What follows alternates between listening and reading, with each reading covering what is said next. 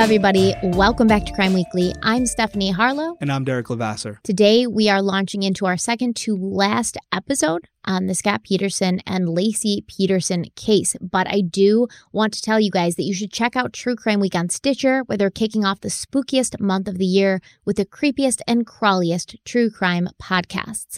Listen to our podcasts and other true crime podcasts for free on Stitcher. Also, check out their curated homepage to find your next true crime pod obsession. If you're on your phone, you can download Stitcher in your app store or go to Stitcher.com. Yeah, very well said. We're featured on the Stitcher page this week, so definitely check it out. Support the channel. And speaking of supporting the channel, we want to thank everyone for the purchases of the Crime Weekly and Undercover Pineapple merch. I also like that you guys are starting to take pictures with it and sending it to us. I've been reposting a lot of it both on Instagram and on Twitter, so we really appreciate the support. And if you haven't picked up your merch yet, just click on the description right here. It's crimeweeklypodcast.com/shop. But we appreciate the support, everyone who's done it now, and we'll do it in the future. We love seeing everyone rocking the merch. Yes, we do like it. And I love my Undercover Pineapple baseball tee so much. I wear it almost every night to bed and then during the day too, because sometimes I don't change out of my pajamas during the day. If I'm not going anywhere, nobody's going to see me, but nobody needs to know that. It's okay. Too much information. Let's talk about the case today. So we've covered so much about Scott Peterson, about Laci Peterson, about Amber Frey, so much information, and there's just no way to get everything in, or this would be several parts. It would keep going for another 2, 3, 4, 5 parts. So we're trying to kind of condense it, but we want to make sure all the important information is in there. Do you have any questions, or do you want anything clarified before we launch into today's episode? No, I'm pretty much caught up. I have my notes going. I've been kind of asking you the questions as we go. We're getting the feedback from you guys in the DMs and underneath the posts. So there's a lot of, what I'm finding is there's a lot of information out there, some of which was never fact checked. Yeah. One quick example, to not go too far off the beaten path, was, I got a DM that we actually do read everything. And I got a DM about one of the specials you were watching, and not you, but the person who DM'd me this and said, "Oh, Scott said that he removed the leash in this special or whatever," and you said that wasn't the case, correct? No, Scott did remove the leash. Scott did remove the leash. He did remove the leash. So I think the message, because you sent me the message, it said something like he didn't remove the leash, or hold on. No, the person in the thing said that when the leash was already off. The leash was already off. I'm such a huge fan of the podcast. I'm currently listening to the Laci Peterson episode 5. And remember you guys mentioning that the dog had a leash on when Scott returned home from fishing. You guys mentioned how dangerous it was the dog could choke or hang himself with a leash.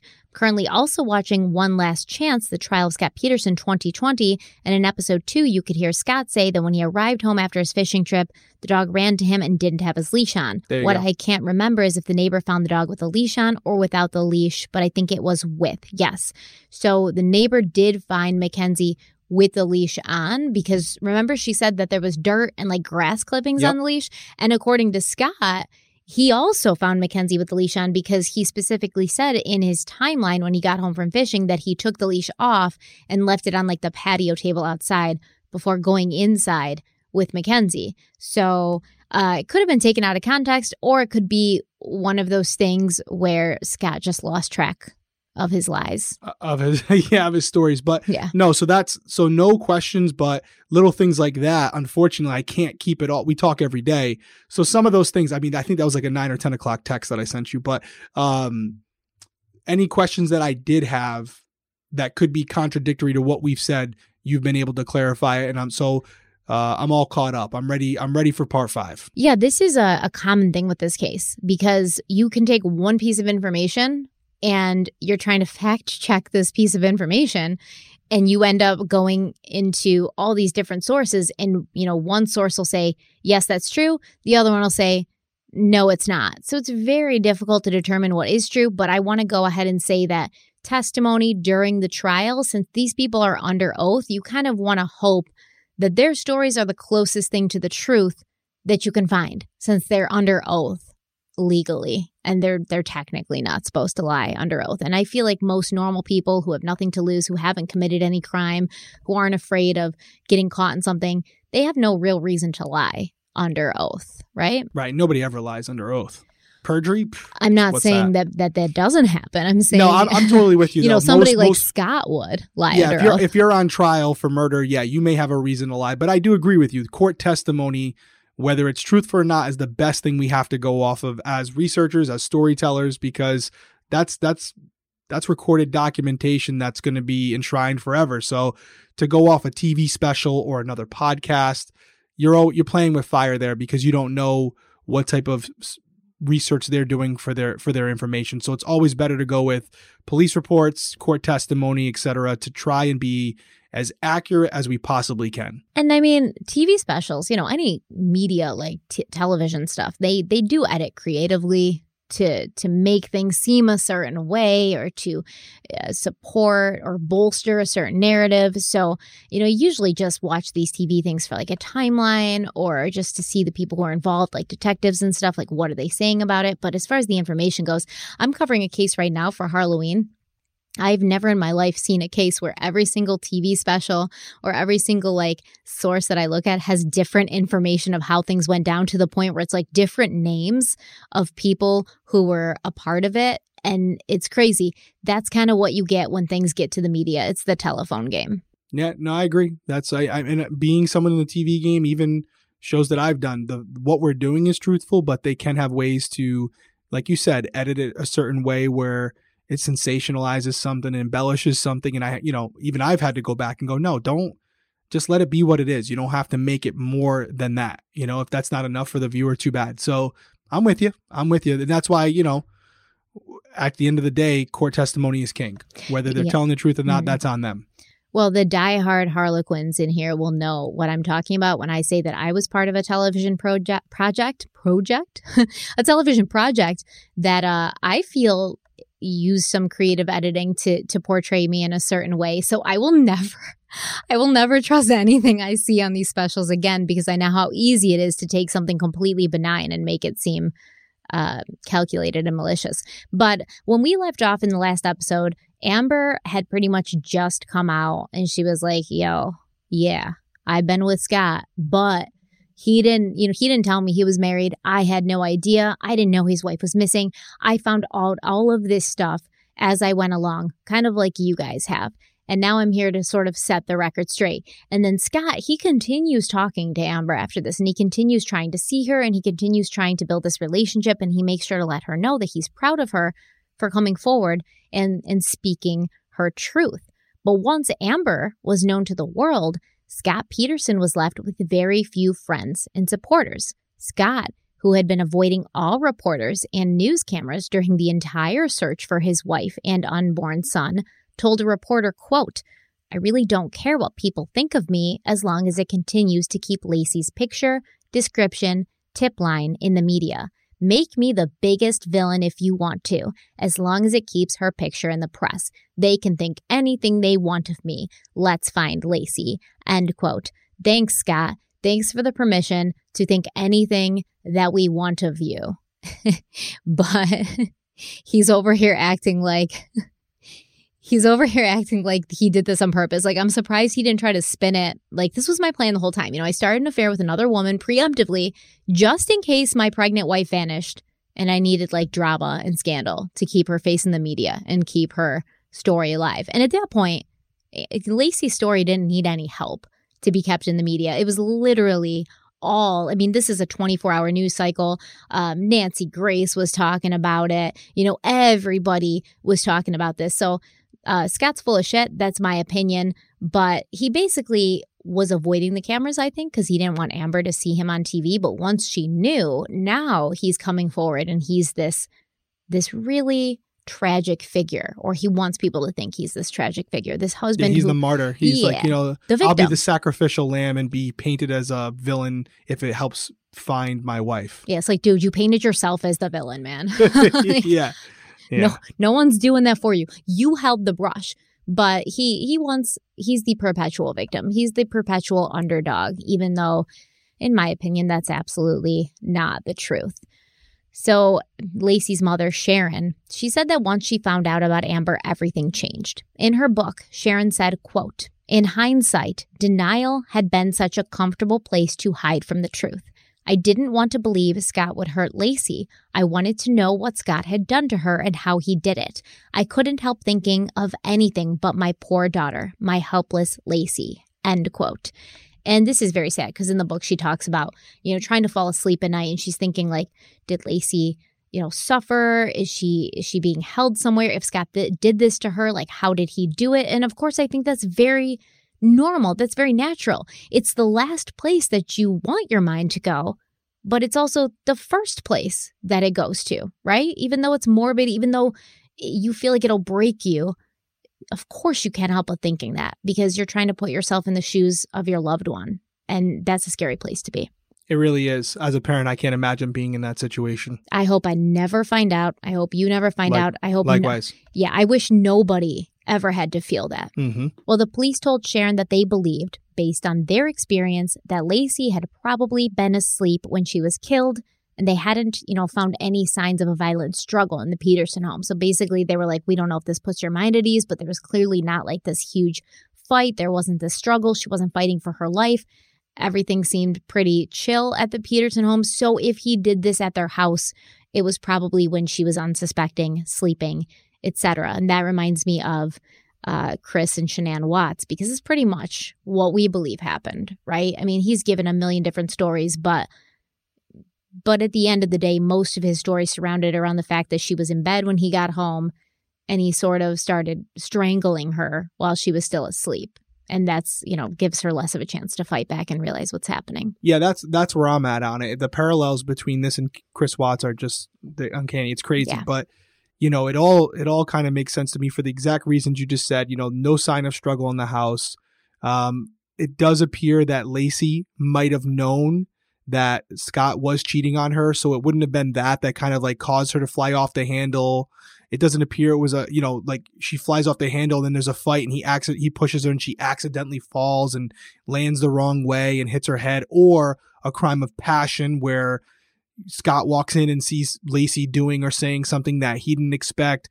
This was if Scott did do this, which he has been found guilty by a court, this was premeditated and it started going into motion as soon as he found Amber and realized he wanted to be with her over Laci. So this could have been a whole thing that he had kind of conjured up. And I know I keep harping on it, not only no sign of struggle, and I know some people have kind of pushed back on it in our comment section, but I'm standing on this mountain. I do not care. I think that the phone being in the car overnight is highly suggestive that when Laci went to sleep that night, she never got out of bed again. And I know people push back. They said, 2002. A lot of people just use their phones as like car phones at that time. Maybe you're right, but I'm staying on that. I'm staying right there on that mountain. I don't care. I think the phone, when we're looking for small things, because there's nothing obvious, you gotta kind of put the pieces together, even though the pieces may only be fractions of a puzzle piece. And I do think that the cell phone is something, and I think we could easily confirm or discredit that theory if we had the opportunity to speak to Laci and her family, because they would be able to tell us immediately if Laci was someone who left her phone in the car all the time and kind of looked at it as like a passive emergency thing, or was she someone who, because she was pregnant and going to be walking her dog, would take her phone just in case she had a medical emergency. I'm going with the latter, but that's just my opinion. You guys can weigh in on the comments, which I'm sure you will. What do you think? I didn't even ask, do you think I'm full of shit on the phone? Be honest, it won't hurt my feelings. I see where they're coming from and where you're coming from. This was a different time. It's not like we had TikTok and Instagram and shit on our phones, right? So we weren't like, they weren't glued to our hands because there wasn't always something to do. It's like you get a call or you get a text. That's when you need your phone. And when she's in the house, she has her house phone, which is the phone that people are going to primarily call unless they can't get a hold of her on that. And then they're going to call her cell phone as a backup. Whereas today, 2021, your primary. Yeah, it's your primary. That's your main line. So I see that. However, I do want to say that I do not believe Laci took her dog out for a walk that morning. So I agree with you there. I don't know whether she was killed the night before or the morning of, but I'm also going to make a very, straightforward statement because I want to be honest with you guys. I 1000% believe that Scott Peterson killed Laci. Okay? You just spoiled it. We're only in part 5. Listen, I 1000% believe that he was involved. What I want to also say, though, is that I don't know if I was on that jury, if I could have voted guilty based on the massive amount of reasonable doubt that there was. That's why it's probably best I stay off juries at this point because I overthink everything. But I don't know when it happened. And the fact of the matter is, the prosecution didn't either, right? They didn't know shit. They didn't know anything. They had a hunch just like you and I do, just like the majority of the people watching this have a hunch like, yes, maybe there's reasonable doubt, but Scott in general just gives us an uneasy vibe. He gives us like a creepy vibe. Hearing him talk, seeing him, hearing about the things he does, that's our gut instinct telling us this guy's bad news, period. Let me dive in. You just gave it all away, but I want to go back to the phone real quick because you were 18 in 2002, right? Yep. Okay. You had Nev by then, right? Yeah. Mm-hmm. Okay. Do you remember that time at all as far as your phone or whatever? Because again, you're not Laci, but I'm just thinking like if you were home alone back in 2002, pregnant with Nev, do you remember if you had a cell phone or not? I had an LG Envy. Oh, Mike. So clearly you remember. Okay. Perfect. Do you remember, I not without getting your personal life too much, were there times when you were alone? Yeah, of course. Okay. I was a single mother. I was alone all the time. I don't know how much people know, whatever. Right. So you were a single mom, you had a phone. Did it ever cross your mind that when you were going places or whatever, even though phones weren't as prevalent in 2002, but I was 18 in 2002 as well. I had a phone. I always carried my phone on me. I'm gonna be honest. I wasn't using it like I am now for all these extra features. But when I traveled, when I was walking somewhere, if I went down to the beach when I was in college, I had my phone on me just in case someone had to reach me. Were you someone that would carry your phone, especially during the time when you were pregnant with Nev? Or were you someone who kind of left your phone in random places because it wasn't something of really any importance to you in that time frame? When I was pregnant with Nev, I did not have a phone. I had a pager. It was baby blue, super cute.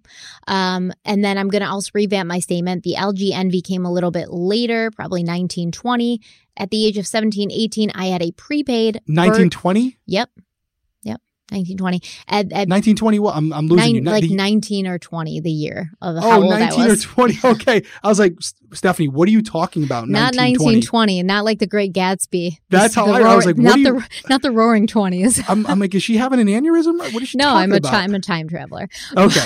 All right. So 19 or 20 years old is when you got the Envy. I know.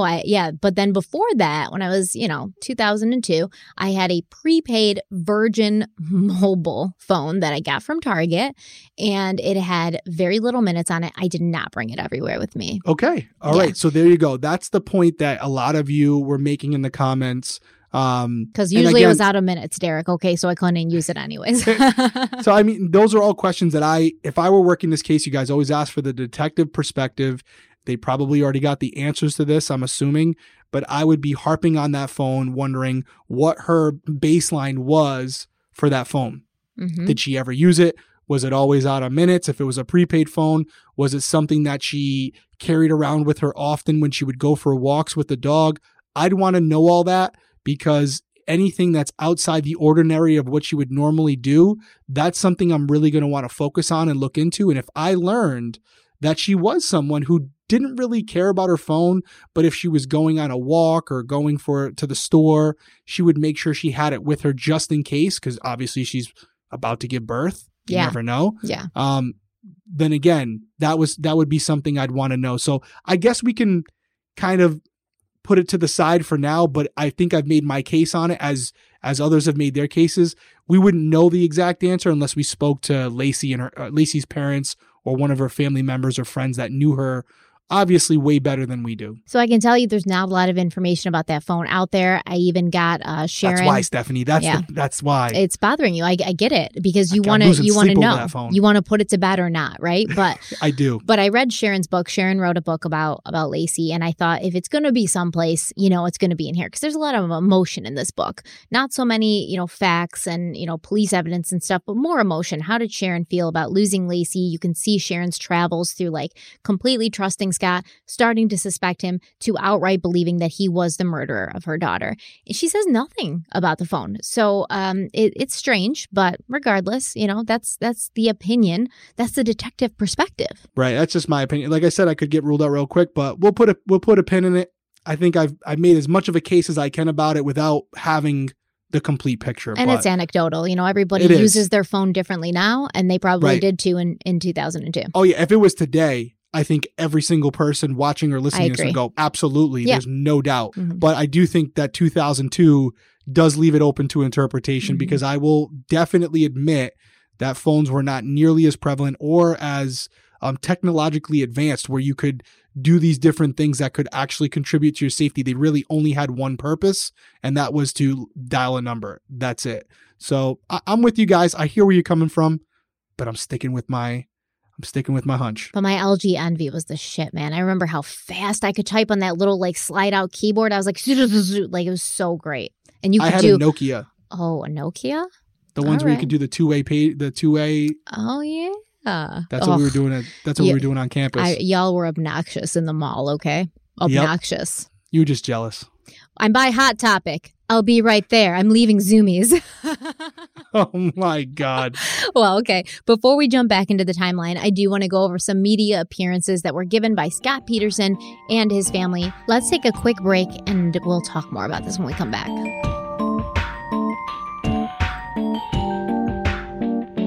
Many experts and media consultants believed that these appearances, these incidents, they only hurt Scott's image with the public. I feel like every time Scott shows his face on camera, he's hurting his image with the public because he's just so freaking awkward. But what do I know? So Jonathan Bernstein, he's an LA crisis management and media consultant, and he claimed that Scott's television appearances were a mistake and strained his credibility, saying, quote, "Anybody who puts themselves in that position, they better be squeaky clean, and he's already proven he's not," end quote.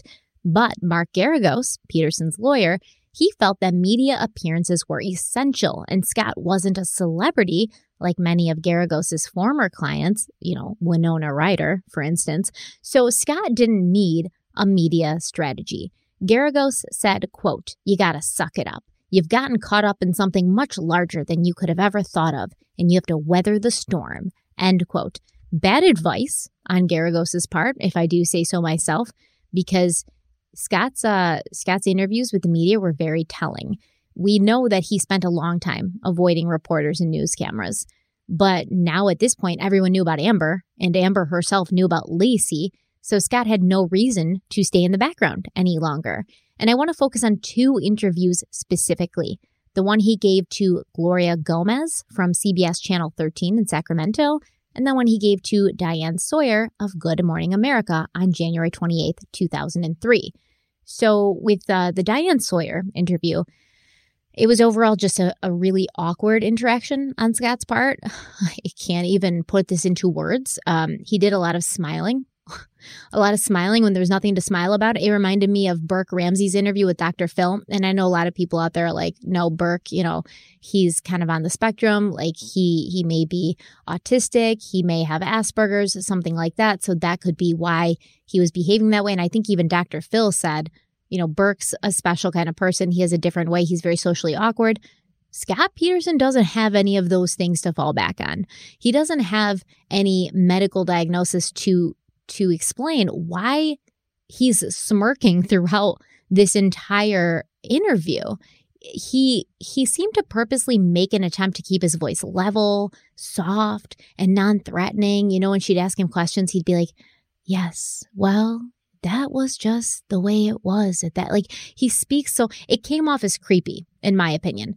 For instance, Diane Sawyer told Scott that everyone sitting at home wanted to know the answer to one question. Did he murder his pregnant wife? Scott responded that he had nothing to do with her disappearance, and although he believed murder was a possibility that he may need to accept, they don't know anything for sure yet. But he's got this weird smile on his face while he's saying this. So his words are communicating one emotion, which is like, I'm trying to be hopeful. I understand that my wife could be dead. I understand it's not looking really great right now. I mean, it's been a literal month since she's gone missing. But I have hope and I have faith. And he's like smirking.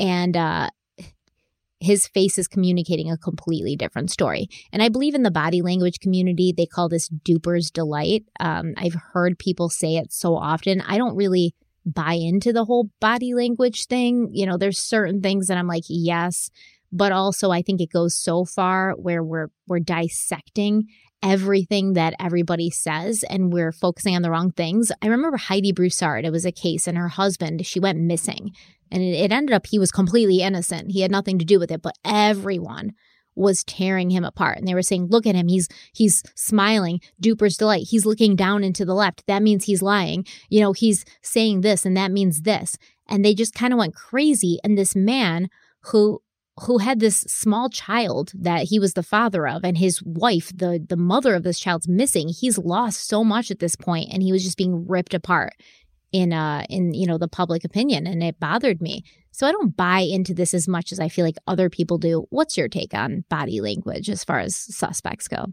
Body language is huge. I used to use a technique that's not technically allowed anymore in its same form, which was called the read technique. There is other variations of it now. I think a Wicklander, Zulawski technique. I do think there's a lot of truth to body language and nonverbal cues. And I think as interviewers and interrogators, it's a tool that we have. I actually have it. I won't pull it out tonight, but I actually have a right to my right here. If you're watching this, I have this it's this pad, but it comes with a list of verbal cues that we were conditioned to look for, right? It's a bigger class that we had to take over like 2 months. There's 2 different levels to it, but then it's kind of like a cheat sheet. And some of those things are baseline question behaviors and then control question behaviors. So you would ask these baseline questions to try to get a baseline on the person themselves. So for example, there are some people who have a natural tendency to tap their right leg or tap their left foot or tap their fingers or look away when they're speaking to you. That's just, it could be for cultural reasons. It could be just because of their own personalities. You have to kind of take the first half of the interview just establishing a baseline of what this person does. Once you've established a baseline that you think is their normal behavior for interacting with you by asking certain questions like, you know, baseball questions or whatever you think might be of interest to them, then you go into questions where if they were lying or if they were anxious about it, they would display a different type of behavior. And what you're using is not what you learn in the books as far as what liars do, but what they're doing that is different from what they've been doing for the first half hour of the interview. That's how I did it. So I wasn't basing it on the sample that was given in our videos for our interviews and interrogation techniques when I was in school for this. I focused on developing a baseline that was specific to the person I was speaking with, and then looking for things that have been proven to suggest deceit that they were now displaying, but were not displaying in the first half of my interview. I do think there's some truth to it. I do think there are some outliers as well where they just change throughout the interview based on the series of questions you're asking. But I am one of those people that do believe there is something to it. Yeah, but that's after establishing a baseline, correct? Correct, a baseline based on that specific person. So could you analyze a person's body language if you did not have the baseline based on that person's specific behavior?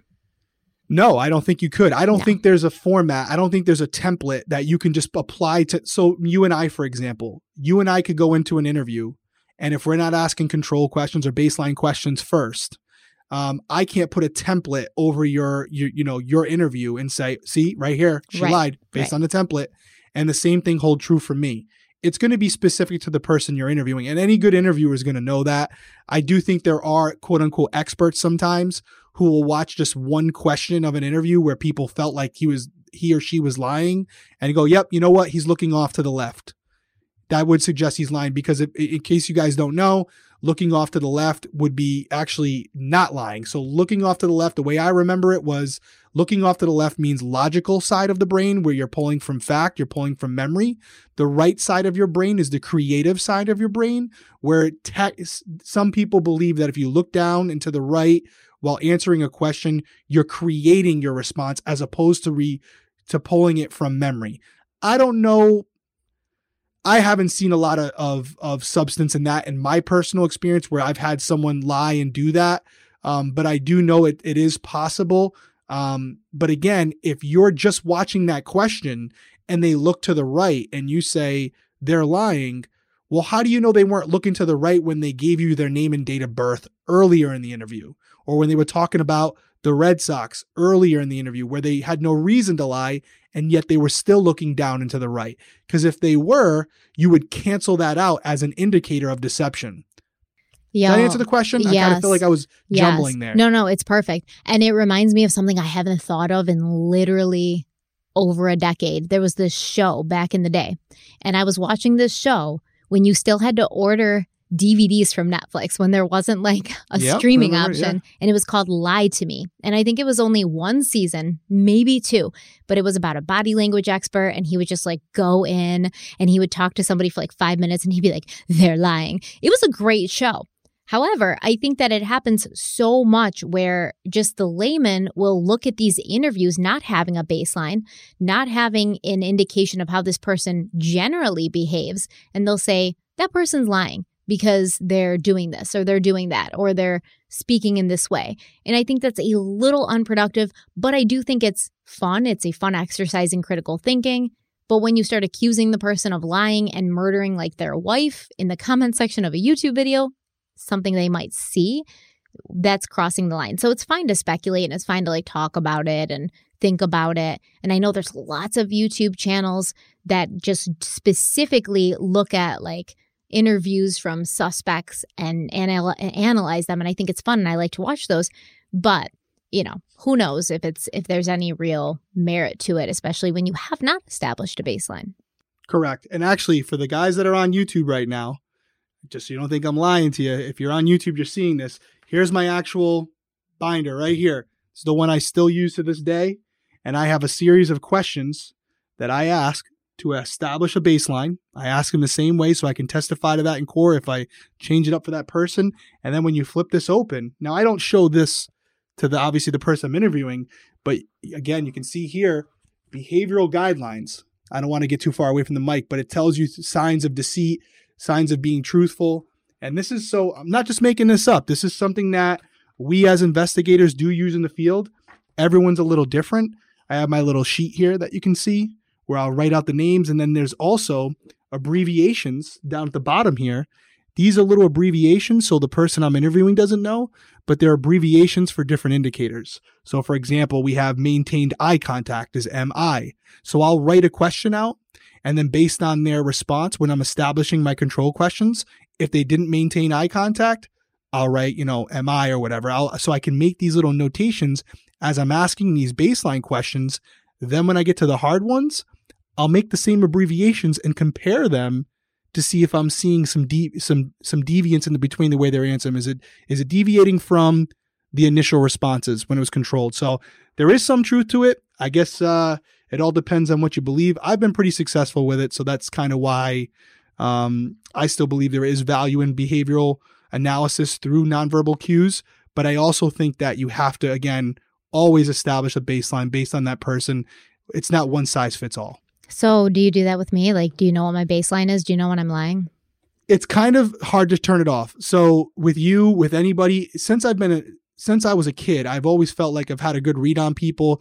Growing up in an inner city, a lot of times in order to not get beat up, you had to be able to read the people you're around to know what their intentions were. So I always had that innate ability. And then I was fortunate enough to be able to go to all these schools. My chief was really big on interviews and interrogation techniques. So I got to go to like maybe 4 or 5 different schools throughout the years in detectives for free. And these were like $1,000 schools. So to answer your question, I should say, I do feel like I still naturally develop baselines with people, because I think there's been moments with you, maybe I'm wrong, where I'm like, hey, what's the matter? And you haven't said anything, but I know based on that baseline that I've established that you're not acting the same. But I think a lot of people do that just naturally. Yeah. If you know somebody well enough, right? Yeah. Without the training. Yeah. I think there's always but having that training, it helps you get there with a person you don't know well a little bit quicker, right? Right. It's almost like if you went on a reality show for $500,000 and you had to establish baselines on 15 people to win, it'd be pretty advantageous, right? Yeah, I think so. I think probably work out pretty good. Or if you're on like one of those speed dates, and you wouldn't know. Shut up. But no, we got off the track there, but I think that type of stuff is stuff that our listeners really love, because that is stuff that, like, This is from the Reed Institute. So this isn't something you can Yeah, I mean, you're like, going to photocopy that and send it over to me, right? I might even have an extra one. I have to go into my boxes, but if I have the extra one, I'll give it to you. So do I have a tell? Because I need to know to like suppress this tell. Do you have a tell? Well, even if you had one, I probably wouldn't tell you because that would take away my superpower, right? Of being able to know. But you don't need a superpower with me, so. No, you're pretty, you kind of wear your emotions on your face. You do. You wear your emotions on your face. So with you, even before you open your mouth, when we're like starting to get prepped for these podcasts, the way you're kind of moving things around and stuff, I can usually tell if it's been a good day or a bad day. Yo, that's how I always felt with my mom. I'd walk in the kitchen. I'd be like, I'd be like, nope, not talking to mom today. I'm just going to walk right past with my book bag, do my homework upstairs. I'm not going to say shit to my mom right now until she's had that first White Russian. You know what I mean?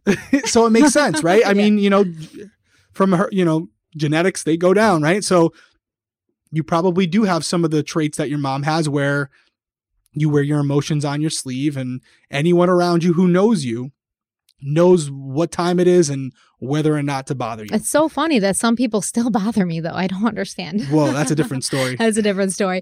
All right, so let's dive back in. Scott told Diane Sawyer, it's so ridiculous. I hated him in this interview, but he's like, I'm so proud of Amber. I'm so glad she came forward. It showed what a person of character she is. And he admitted to lying to Amber about being married.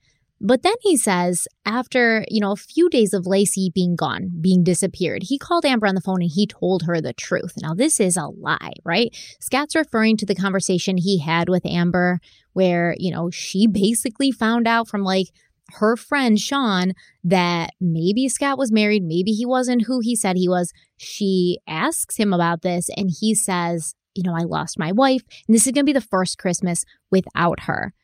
And so he didn't tell her that like my wife's currently missing and there's like this huge manhunt going on for her right now. He didn't say that. He was very vague. He did not say anything directly. And Scott also says, it was actually his phone call that prompted Amber to go to the police, which we also know is not true. Scott also claimed that he told the police about Amber immediately on that first day, the 24th. Also not true. Now, I'm not going to sit here and prop the Modesto PD up because I think they did some really bad things during this investigation. But I promise you that Scott did not tell them on December 24th, the day his wife went missing, hey guys, I've actually been having an affair with another woman for several months. So, just in case that's of interest. Scott also claimed that Laci knew about Amber. He tells Diane Sawyer that he told Laci in early December that he was having an affair. And Diane Sawyer asked Scott if this news had caused a rupture in his marriage. And he responded, quote, it was not a positive, obviously, but it was not something we weren't dealing with, end quote. He said that he and Laci had not argued about it. And although he couldn't say she was okay with the idea of him carrying on a relationship with another woman, it wasn't something that was going to break them apart. Diane Sawyer came for him, man. She was like, do you really expect people to believe that an 8.5-month pregnant woman would be so casual and accommodating after finding out that her husband was having an affair? And Scott responded, quote, yeah, well, you don't know. No one knows our relationship but us, end quote. That's true. I think that different people have different relationship styles and different people are okay with different things in relationships. I don't believe that Laci was one of those women who would be okay with her husband having an affair while she was pregnant with his child. I don't see it happening. Scott told Diane Sawyer that Laci was at peace with it, but not happy about it. Isn't that the same thing? Like, how can you be at peace with something but not happy with it? I don't know. And Diane was like, well, why did you tell her then? And he was like, because it was the right thing to do. Yeah, I mean, I think it shows multiple signs of it. I mean, again, there's nothing tangible here to say 100% lie, but you take common sense into it. And for all the reasons you just said, it's definitely apparent that Scott is, as I said last episode, a pathological liar. He's calculated. I hate to admit this, but he's not a bad liar. He usually does have his ducks in a row, as we've seen with the concrete stories and all these things. He usually does have a pretty good backstory to support whatever narrative he's putting forward. So I'll give him that much. But I do think there are multiple slip-ups in there, as there usually is when someone is telling this elaborate of a story. And, the fact that, I guess you could say that maybe Laci was embarrassed and didn't tell her family about Amber because she didn't want to upset everyone, which I think it was in part one or two that you said that. Maybe that's possible, but I don't know. That's what he claimed, right? That's what he claims. But who's alive to refute that? Not Laci, right? Well, that's a question I have for you, because I did say it a couple episodes ago and you're like, oh, well, there is evidence to support that Laci knew. Just refresh my memory. Other than Scott saying that they talked about it, is there anyone outside of Scott Peterson who has said, Laci told me Scott was having an affair? No. Okay. And so there's a very good chance that she didn't know. Yeah, I don't think that she knew. Now, there was people who came forward and they were like, yeah, she seemed kind of off in the last weeks. Like, yeah, but she was pregnant, okay? You have a thing inside of you that's sucking the life out of you, taking everything you have. You're going to be off. You're going to be off. What about the photo? Didn't you say there was a Christmas photo that she found and it was almost like Scott wanted her to find it? But now that could be explained very simply, right? Because she finds the picture, okay? She confronts Scott on it. Who is this woman? Why is she sitting on your lap? Oh, Laci, that's so-and-so from the so-and-so business. She was drunk. It was embarrassing for her. Literally 10 seconds after that photo, I told her to get off me. It was inappropriate, but you're right. That's not a good looking picture. I apologize, but that's just so-and-so from work. She was drunk. Bad night. It could have been as simple as that. Yeah. And then, if Laci, you can't prove that he's lying to you, but you're still going to have a bad feeling about it going forward. Right. Yeah. Well, wouldn't you? We've all seen the photo by this point. If you've seen it on YouTube, we've had it in multiple times. He looks very happy in that photo. It doesn't look like he's uncomfortable or upset that this woman is sitting on his lap. So it's hard to believe. But I think I can tell you if I was Laci and I found that picture, wouldn't have been me that went missing. That's all I'm going to say.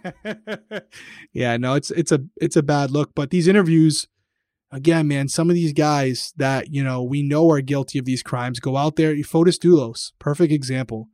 Out there 2020 doing all these interviews because they feel I'm smarter than everyone. I'm going to go on national TV and I'm going to be able to convey to millions of people that I'm innocent, because they lack so much self-awareness that they don't realize how skeevy they come off. Like, nobody's buying it. You come off just naturally being a really shady character, and although in your own head you might think you're pulling over the wool on everybody's eyes, in reality you're just making yourself look more guilty. Fotis was the same way. I watched the 2020 interview with Fotis, and after the interview was when I finally was like, no doubt in my mind, he killed her.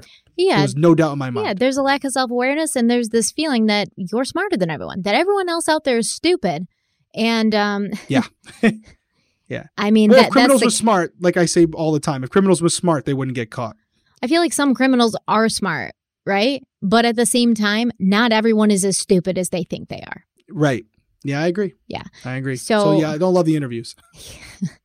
It was super uncomfortable. Every time Scott sits down with somebody, he just has this greasy vibe. I don't like it. So Scott told Diane Sawyer that when Laci disappeared, all was well between them. And when Diane Sawyer asked him to describe their marriage, he said, quote, "The first word that comes to mind is glorious," end quote.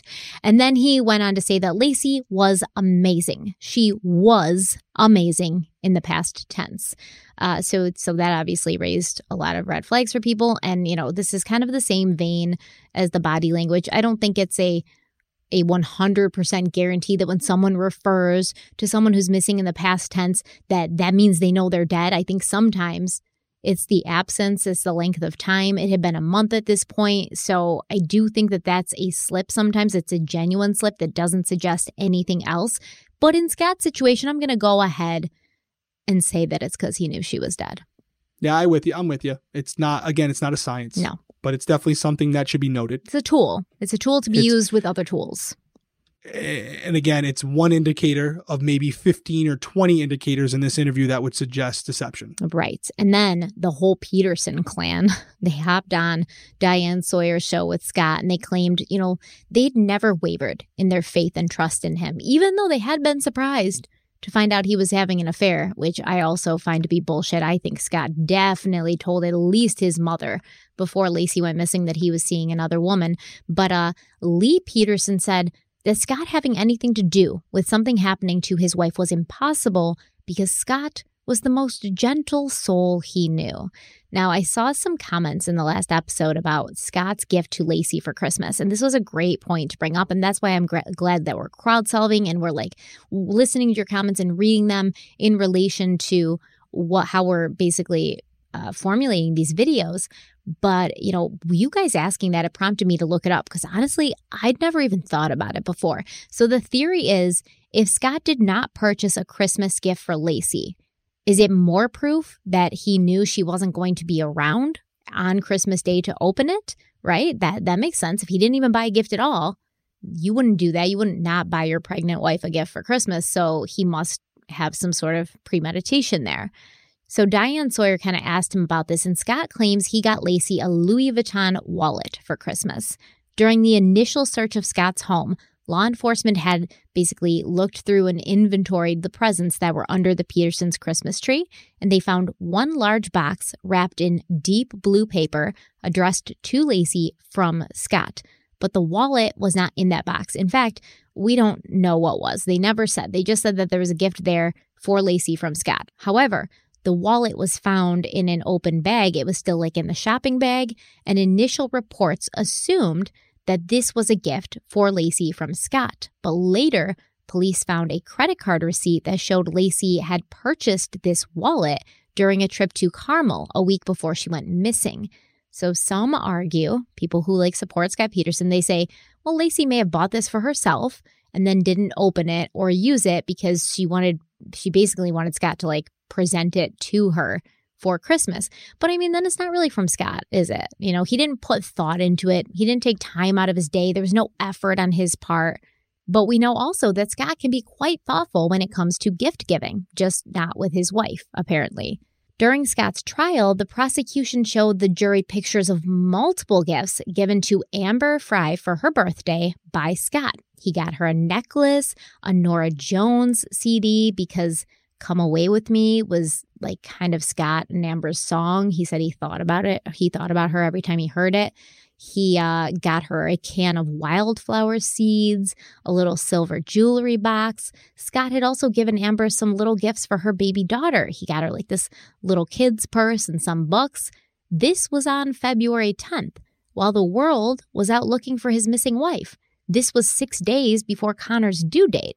So it clearly shows a lack of concern for his wife and his child. It clearly shows that Laci's status was not a top priority for Scott. And honestly, there's no way that I can defend this. Another interview Scott did was with Gloria Gomez. And this interview where he's talking and talking, she's asking him questions, he's responding, and then his phone starts ringing. And it keeps ringing. And it stops ringing, and then it starts ringing again, somebody called right back. So obviously someone's trying to get a hold of Scott. And you would think there would be some, sense of urgency for Scott to take this call, as it could be news about his missing wife and child. But instead, he calmly asked Gloria Gomez, "Do you just want me to shut the phone off?" So a lot of you mentioned this to us through messages and comments on the YouTube videos and also on Instagram. So I had to go and hear it for myself. I watched the whole interview, and sure enough, it happened just like that. This tells you something. In my opinion, it says that Scott's a good actor, but he's not a great one, right? He can only focus sort of on one thing at a time. And his main goal that day was to talk to the video cameras and appear to be as innocent as possible. But he can't multitask while he's in this unnatural state because he's not genuinely and organically this honest stand-up guy. So this is a state where he's acting. He's pretending to be a good guy and a concerned husband. So when the phone rang, his initial thought is this damn ringing phone keeps interrupting my script where I'm trying to make the world think I'm this nice guy. But if he was a truly concerned husband, his first thought when hearing that phone ring would have been, have they found Laci? Is there news? Is she okay? What's going on? right? Am I off base here? I think the main takeaway from me, even when you started talking about these interviews, Diane Sawyer, obviously this newest one, these interviews, I ask what the purpose is. The purpose is not to try to help find his wife, because there's nothing he can convey to the viewers that's going to assist or motivate them more to find this pregnant woman, right? So both of these interviews are for self-serving reasons. They're just to kind of like try to change the narrative on him while his wife is still out there missing.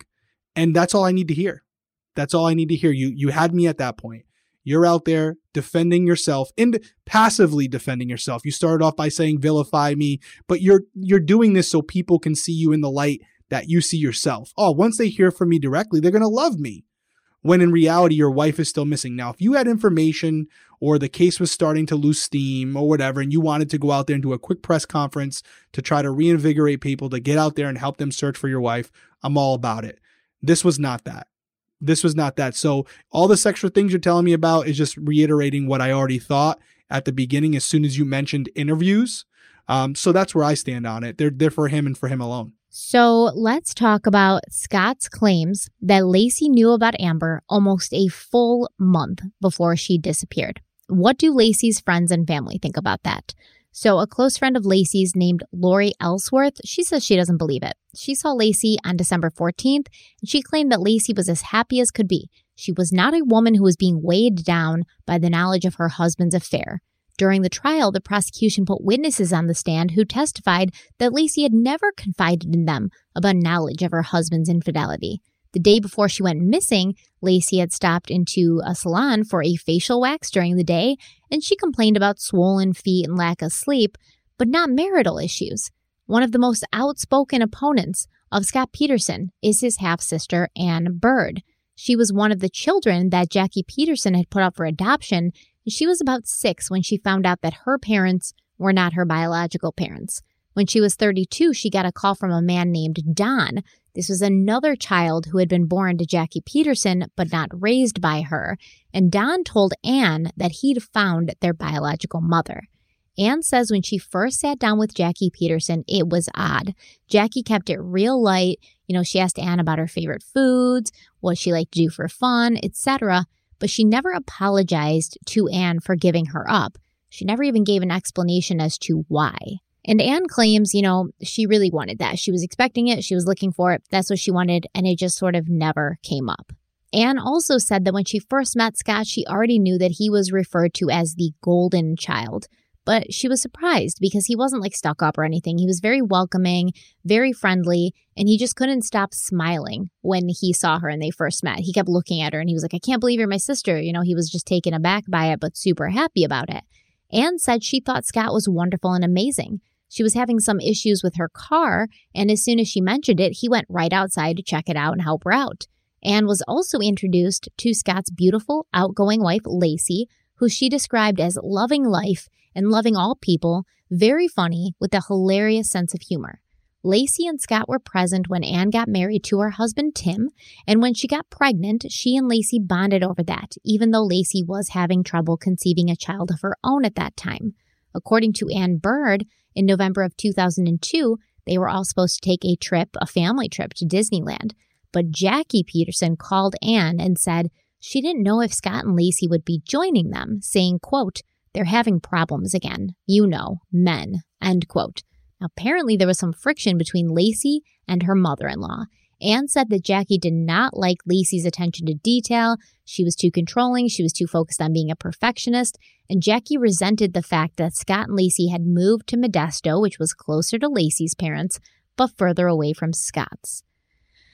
Essentially, the general impression that Ann got was that Jackie did not feel Laci was good enough for Scott. Scott and Laci did go on that Disneyland trip, and Laci had a great time. She was in really good spirits the whole time. She was bubbling over with excitement about the baby that she was carrying, and Ann Bird said, quote, she is to this day the happiest pregnant person I've ever seen, end quote. Scott, however, was not his usual self, though. He was distant, and he spent a lot of time on this trip on his cell phone in the hotel room. So what I personally feel happened here is Laci had no idea Scott was seeing Amber behind her back. She was happy. She was looking forward to becoming a mother. She thought everything was fine. But Scott may have been in his mother's ear, complaining about Laci, telling Jackie, how hard it was, how mean Laci was, how things weren't going great. Possibly he was trying to prepare her for an introduction to his new girlfriend, Amber, someone his mother may approve of a bit more, someone younger, more naive, who would worship Scott in the way he deserved. In the days after Laci's disappearance, Anne went to Berkeley Marina, which was a short drive from her San Francisco apartment. So basically, Anne Bird lived in San Francisco with her husband and her family, and she was trying to help Scott in the early days. So she went to this marina, and she's like talking to people who work there, people who are often there, and she was able to locate 4 people who claimed they'd seen Scott there on the morning of Christmas Eve.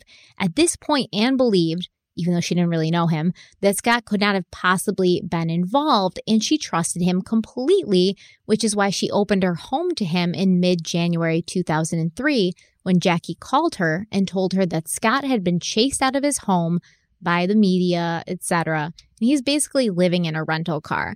So Anne was like, don't live in your car. You're my brother. Come and live with me.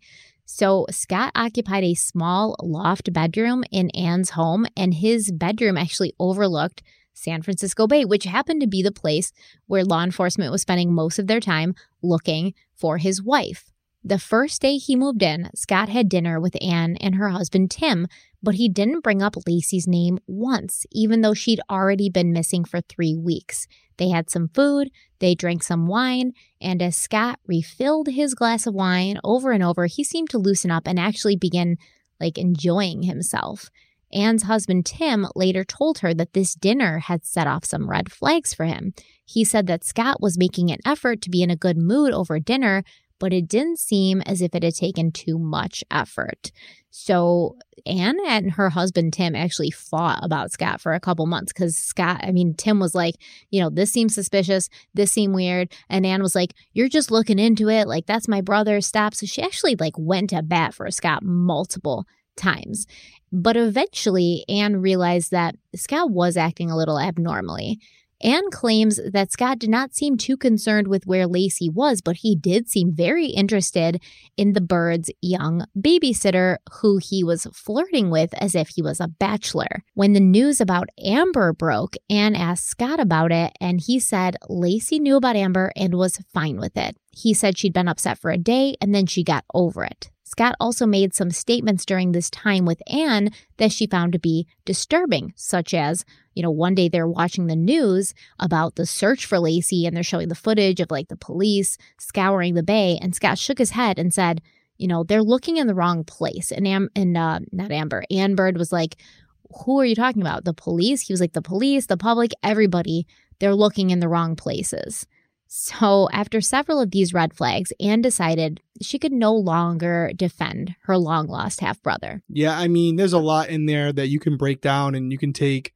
I think it goes back to what we were saying earlier, as far as people probably at this point know what we believe. So it's really easy to come to the conclusion based on these behaviors. But I think even just looking at it as if it was not Scott, again, your wife is missing and you're flirting with the babysitter. It shows that you're a real sick individual.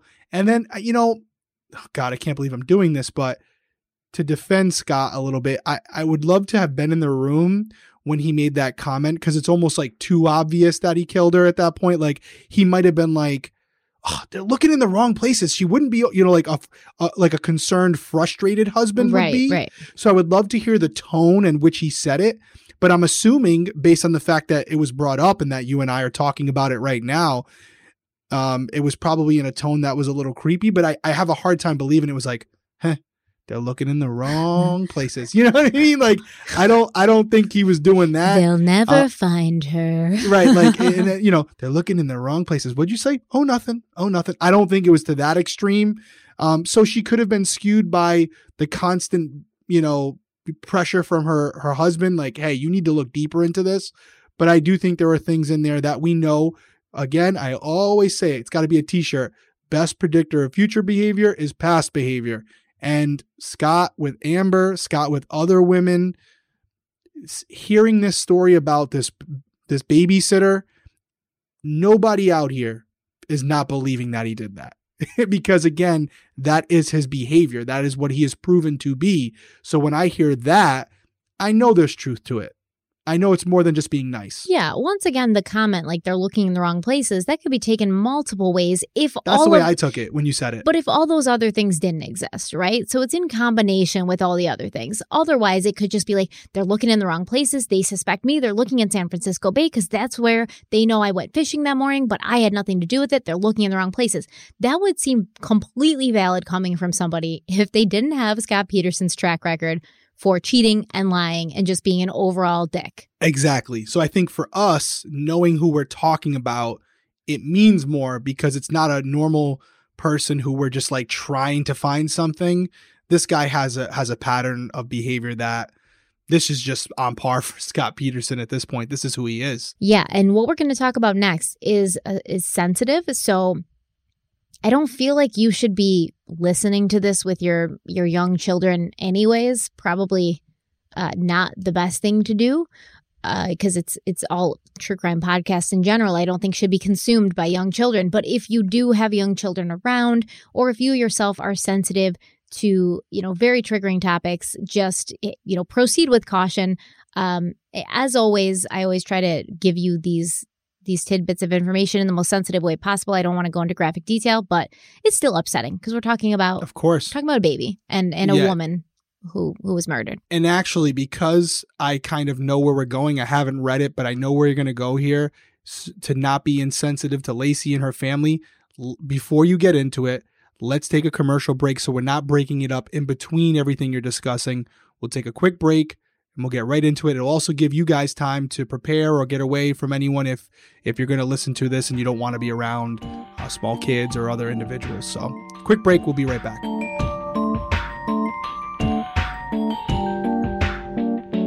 So on Sunday, April 13th, 2003, at around 4 p.m., the remains of what was believed to be a full-term fetus were found on the shore, San Francisco Bay, about 1 mile away from Brooks Island. And if you remember, Brooks Island was the island that Scott Peterson claims he was sort of trolling around. He saw the no dumping sign, etc.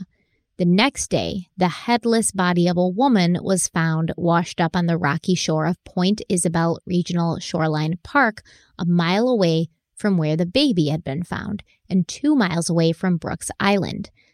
It was Laci Peterson and Connor Peterson. Laci was basically only a torso. Her head and both arms were missing. Her left leg from the knee down was missing. Her right foot was missing. And her internal organs were all gone with the exception of her uterus. In her body cavity, instead of organs, there was basically sea life growing. And it shows you how long she was underwater in the bay.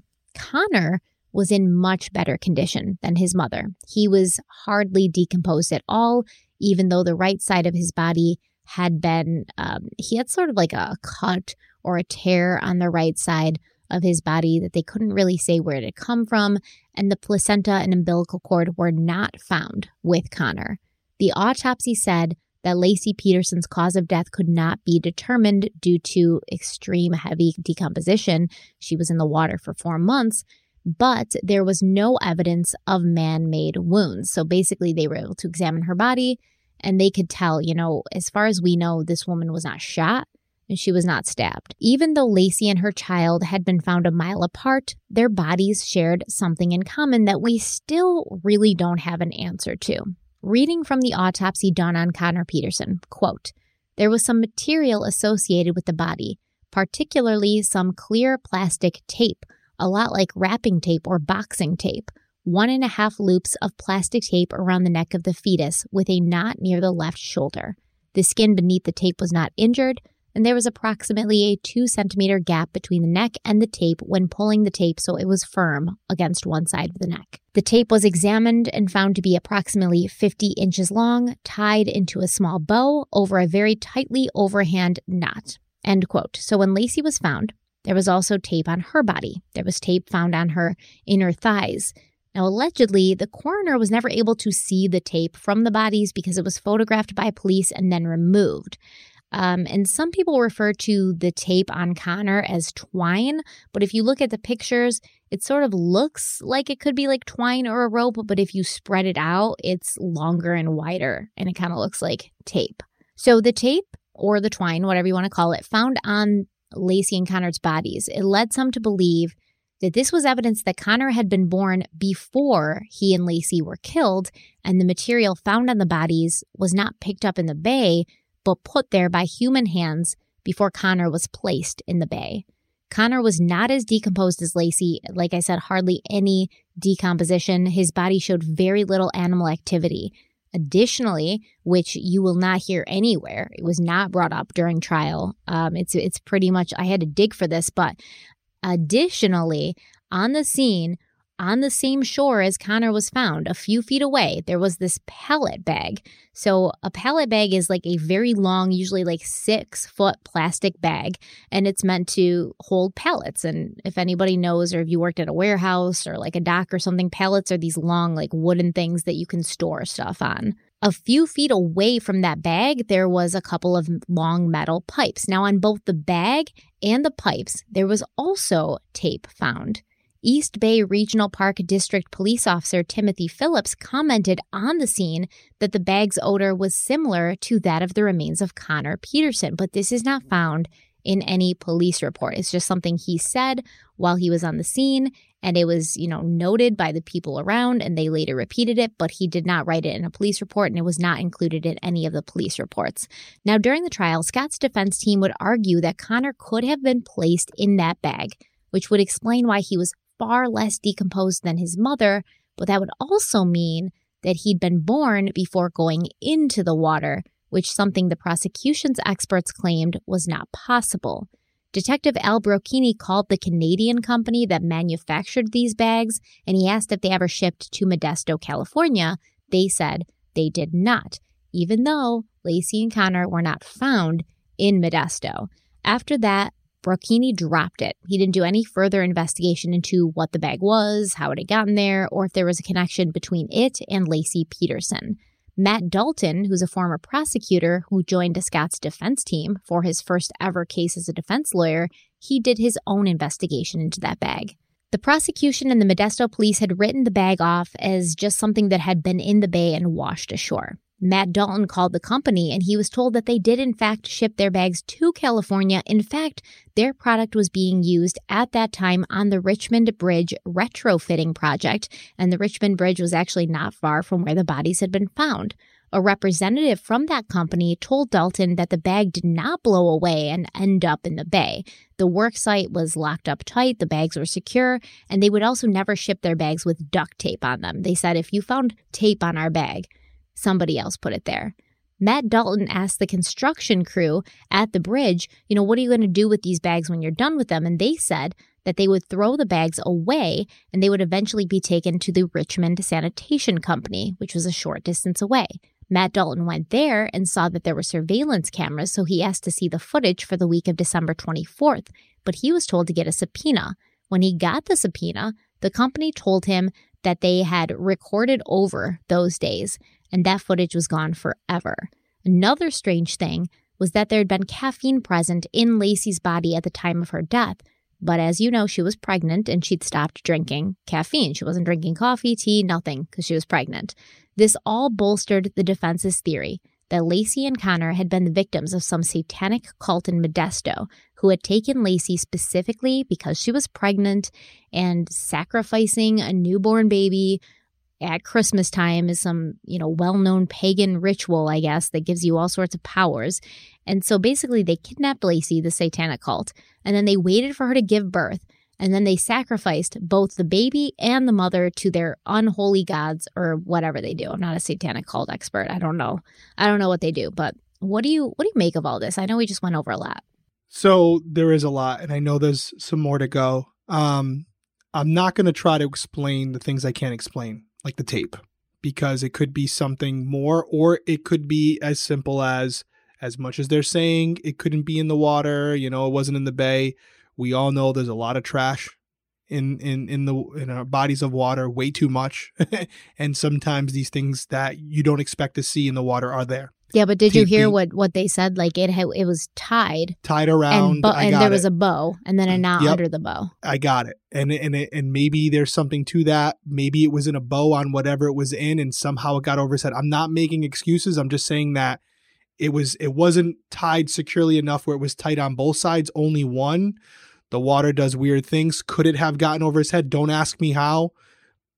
I think it could have. You know, if the opening of that bow, that area was bigger than his head, where it could be slipped off without untying it or cutting it, then it's possible. But how do you get what I'm saying? Yeah, sure. But we're also going to say that Connor was in the water a lot less longer than Laci was, right? Well, here's where I'm going with that. Okay, and there's a lot more to go over here, and I hope I'm not stealing any of your thunder as far as what you have left, because I knew you have more stuff to go. So my initial impressions from what you just said is that it's kind of in line with what we said earlier. I think it's very unlikely that they were in the water at different times based on how they were found and the distance they were found from each other and the timing that they were found. So what would be your explanation then, Derek? Okay, here's my explanation of it, which, again, take it for what it's worth because I wasn't there. I do think that Laci had been tied down somehow. She was weighted down somehow, and she was most likely weighted down by her limbs. And that would explain why she didn't have any limbs at the time she was found, because as the skin, the connective tissue decomposed, those limbs may still be tied to whatever they were attached to originally. And so her body floated up based on buoyancy, gases, etc. When she was just a torso, again, I'm trying to be respectful here.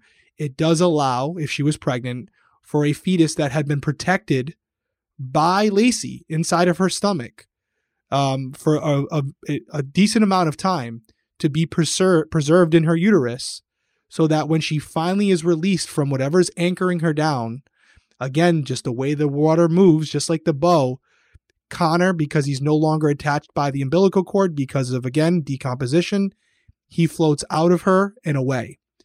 Now, I want to get into what you just said about Connor and about Laci, because with my limited amount of research that I've done about satanic cults and how they sacrifice things, it's usually not by strangulation. There's usually some type of stabbing, shooting, whatever it may be. Sometimes there is a decapitation. And you could say that that's what happened to Laci, right? Because she's missing her head. But I would think that if they were sacrificing a child as well, they would not sacrifice that child by strangulation. There would be signs of some type of trauma, whether it's a stabbing. I don't think that they would use a gun, but there would be some type of trauma to Connor to suggest he was... I'm trying to be respectful here, but he died an unpleasant death, not a death like a strangulation.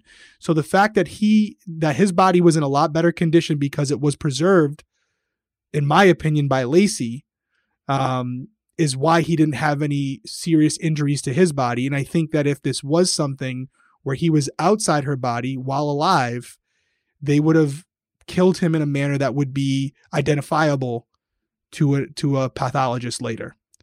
I might be missing some things. You covered a lot there, but I know I'll give you that, and you can hit me back with whatever you're feeling based on what I just said there. No, I think that's all valid. It's just impossible to know, right? 100%. That's why I qualified it. It's like, who am I? Who am I to say? I'm not a pathologist, and we all know from Robin Pope and from many other cases, water is a bitch. It ruins an investigation. I'm actually shocked they were able to determine she had caffeine in her body. You know what I mean? Like, I don't even know. I still want to know how they did that, because I know with Robin Pope, we couldn't tell anything.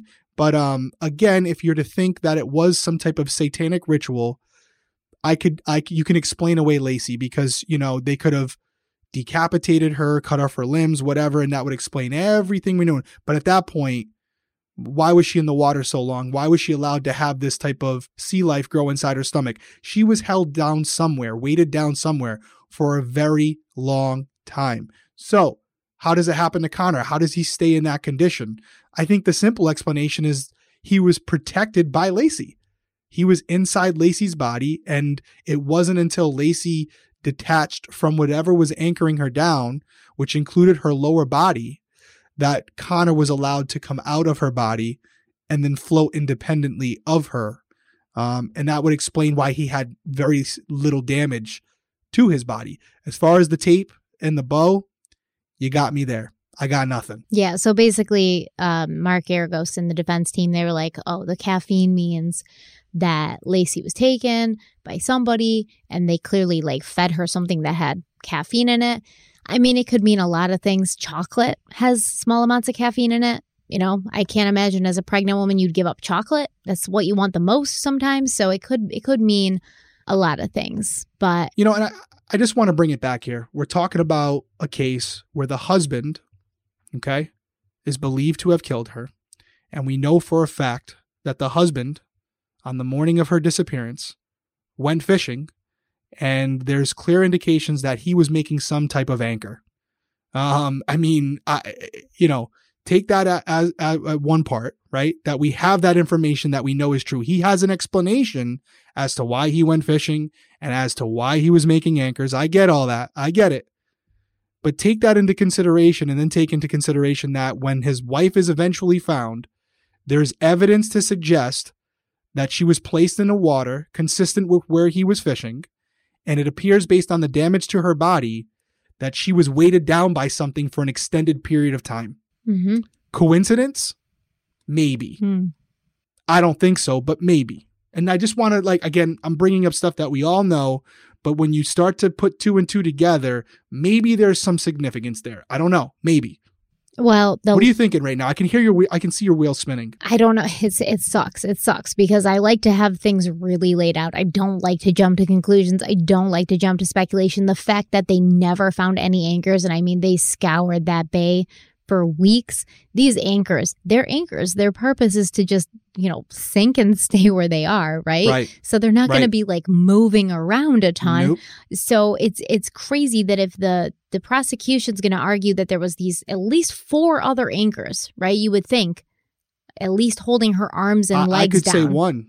I could see just being one. Well, the prosecution thought he had made several. 4 to 5, one around her neck, one each on her arms, one each on her legs, which is a lot. That's what they said. That's what they said, that there was all of these anchors, and that's why eventually when she did decompose, she came up, like you said, the connective tissues on her neck, her arms, and her legs all kind of separated, and she floated up. So you would expect there to be 4 to 5 anchors out there somewhere with body parts attached to them that have never been found. My thought is on it, it's probably 1, maybe 2, and there's maybe 1 or 2 chains that have been embedded in the concrete, and those chains in like a V pattern or V formation are tied to the legs and arms. I'm even going to go as far as saying there probably wasn't one around her neck, because I know that based on a lot of the autopsies I've been around, even just people dying in their bed, I'll just say it. We're all adults here. There have been times where we found a body after a month,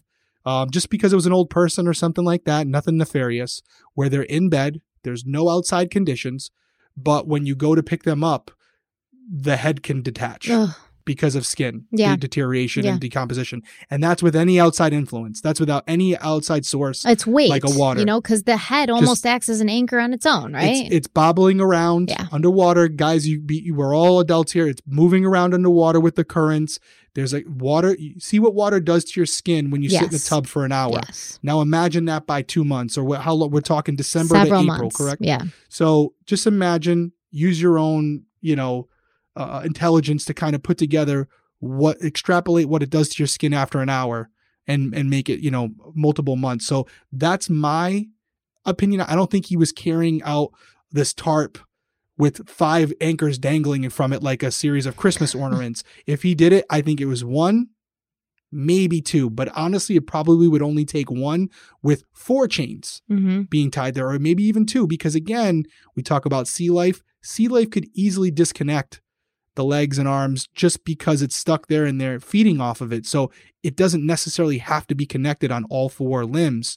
There's so much here. There's so much here to unpack. How awful, man. How awful. She didn't deserve that at all. Like, to have that kind of death, to have that kind of like, you're just floating around San Francisco Bay for months while everybody's looking for you and you're just getting eaten by sea life. Like, that's awful. Right. And I will say this this is what I wanted to hit on with what you said, which is being someone who fishes all the time.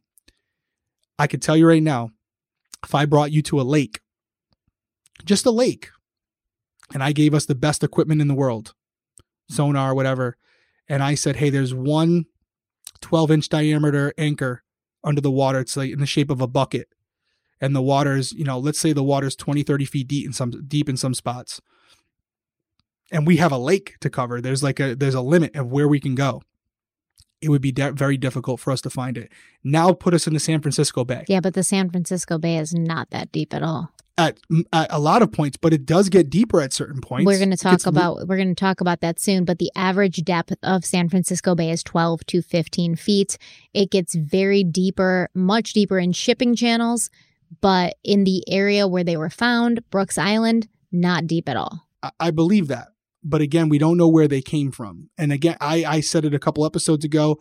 I personally don't believe that if Scott did this, he dropped her in the water where he told the police he was trolling. He might have spent most of his time that day at that area, but if he did it, there was a point during his fishing trip where he went off the beaten path, maybe pushed the boat a little too much, went out to a spot where the sonar said it was 12 to 15 feet deep, and dropped him down because Yeah, but they used that to testify during trial of his guilt that with the tides and the waves and the wind, that where he said he was fishing and where they washed up was consistent.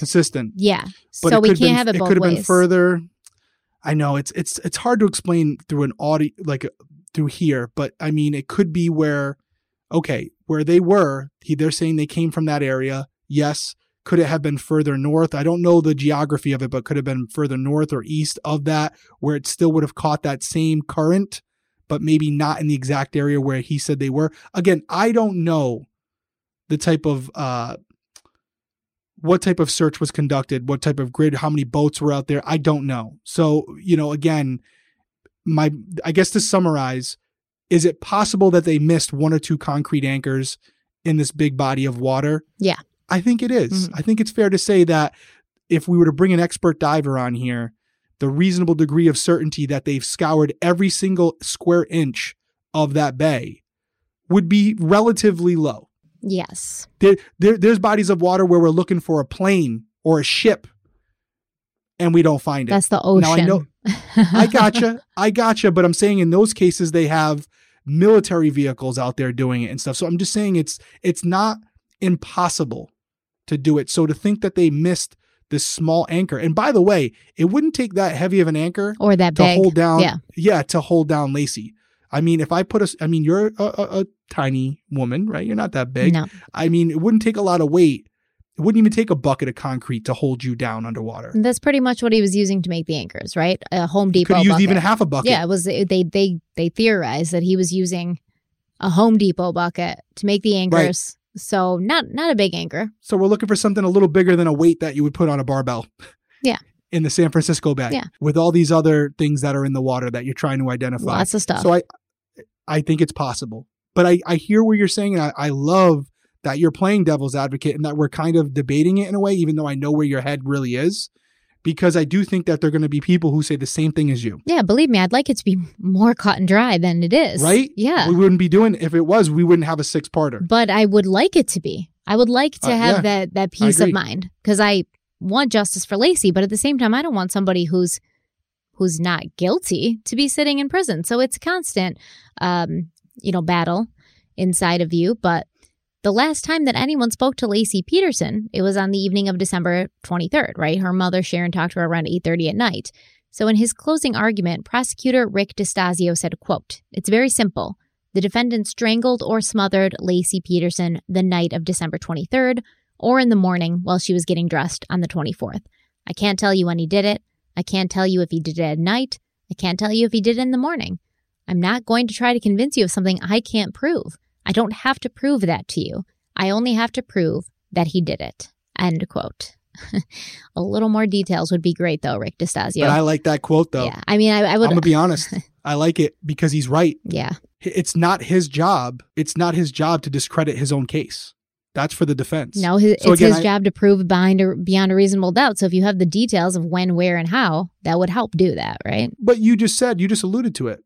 He doesn't. No, he doesn't. No. He doesn't. It's not for lack of effort. He doesn't have them. Mm-hmm. He only has, and maybe we could go into a different conversation and say the police could have got him more, but we won't even go down that rabbit hole. But ultimately, the prosecutor is taking the evidence that he does have and making the best of it, presenting the best case he can. And I love that quote. It's not his job to disprove his own theory. So I do want to talk about the timing as far as it goes with Laci and Connor being killed. Let's talk more about that after this break.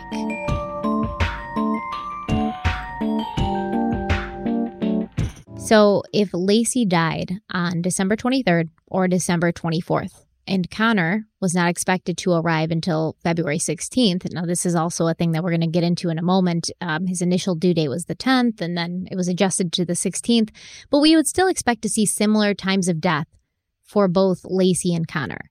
Because of the condition of Laci's body, both sides, the defense and the prosecution, they had to rely heavily on baby Connor's time of death to establish a window when this might have happened, because you have to sort of establish a window in order to disprove or prove Scott's alibi. For the prosecution, Dr. Gregory DeVore was called as an expert witness to present to the jury that based on Connor's gestational age on December 23rd, which was the date of Laci's last prenatal exam, and Connor's gestational age derived from measurements done on his remains, this showed Connor died between 8:30 p.m. on December 23rd and 10 a.m. on December 24th. This always bothered me.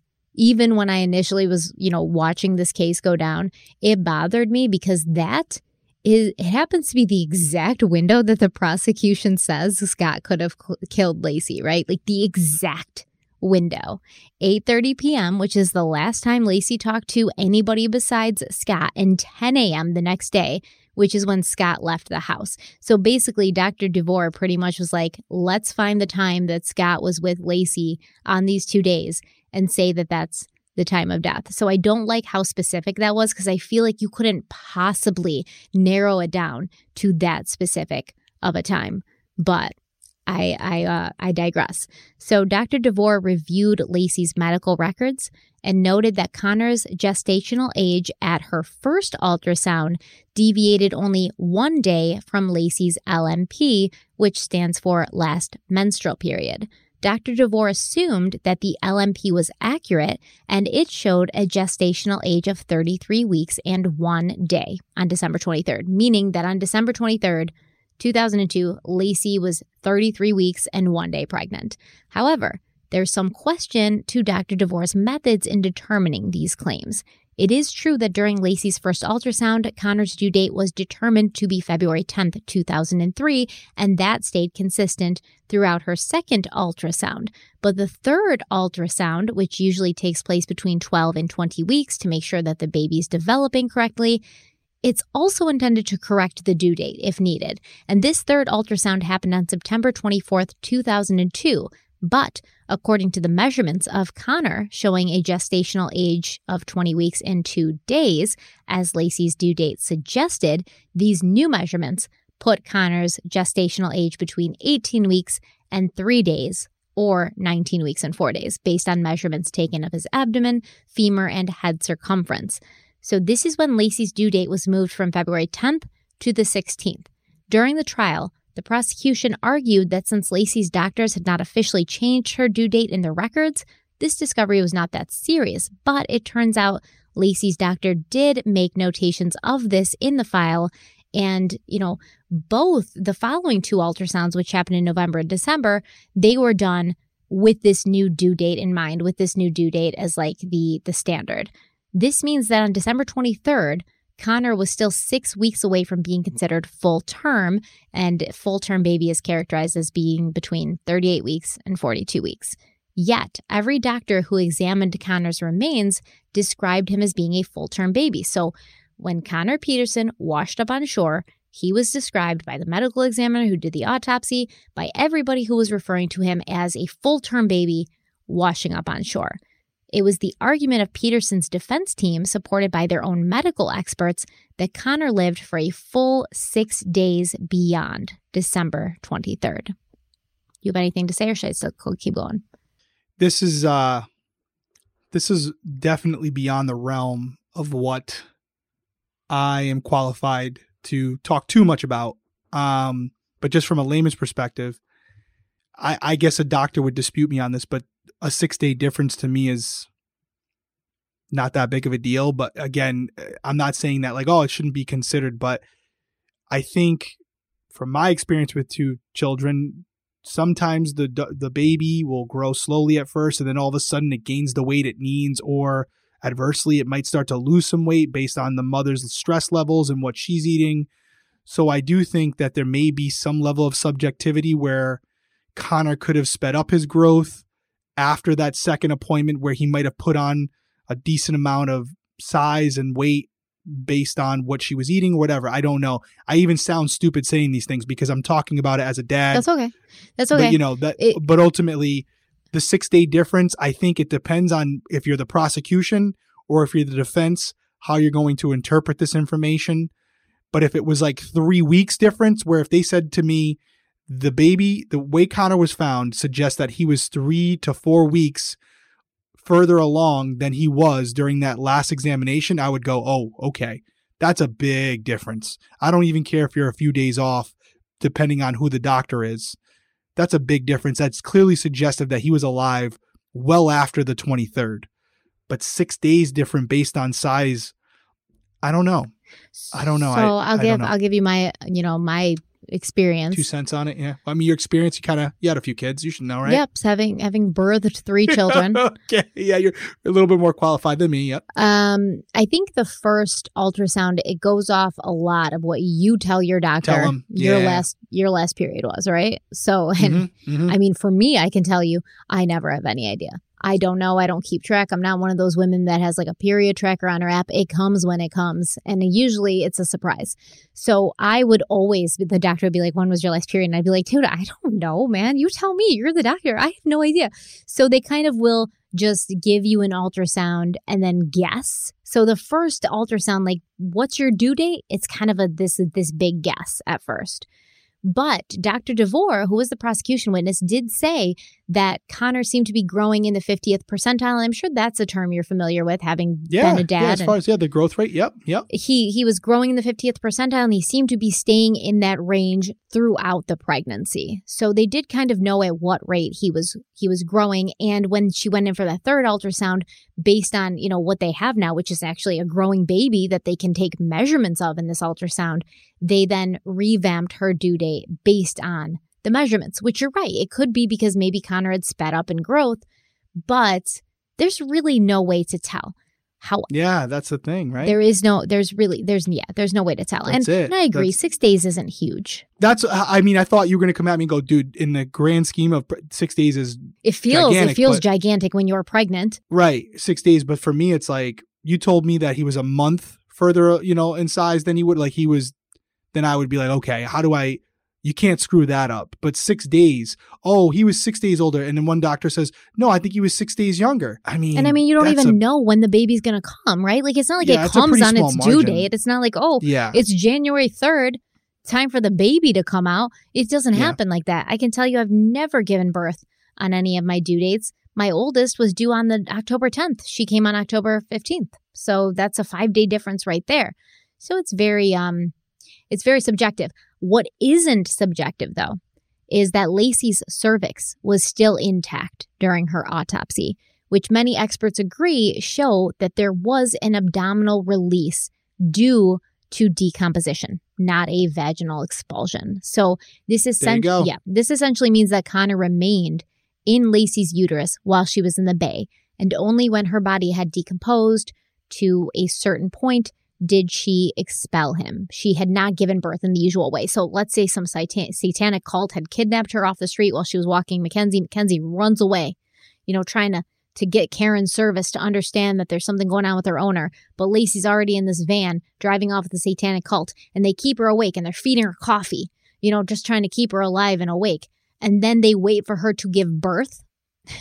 Which I think is absolutely a crazy thought. Mark Garagos, because February 10th or 16th, either way, that's a long time after she was kidnapped. I'm not seeing it. And there's no way that Laci was not in the bay that entire time because she wouldn't be as decomposed as we see that she is, right? So she didn't give birth organically because you would see a thinning of the cervix. And also, if the satanic cult had cut the baby out of her, you would see that. She did have her torso. You would have clearly seen that the baby was removed almost like, what's the word? I'm lacking the word here.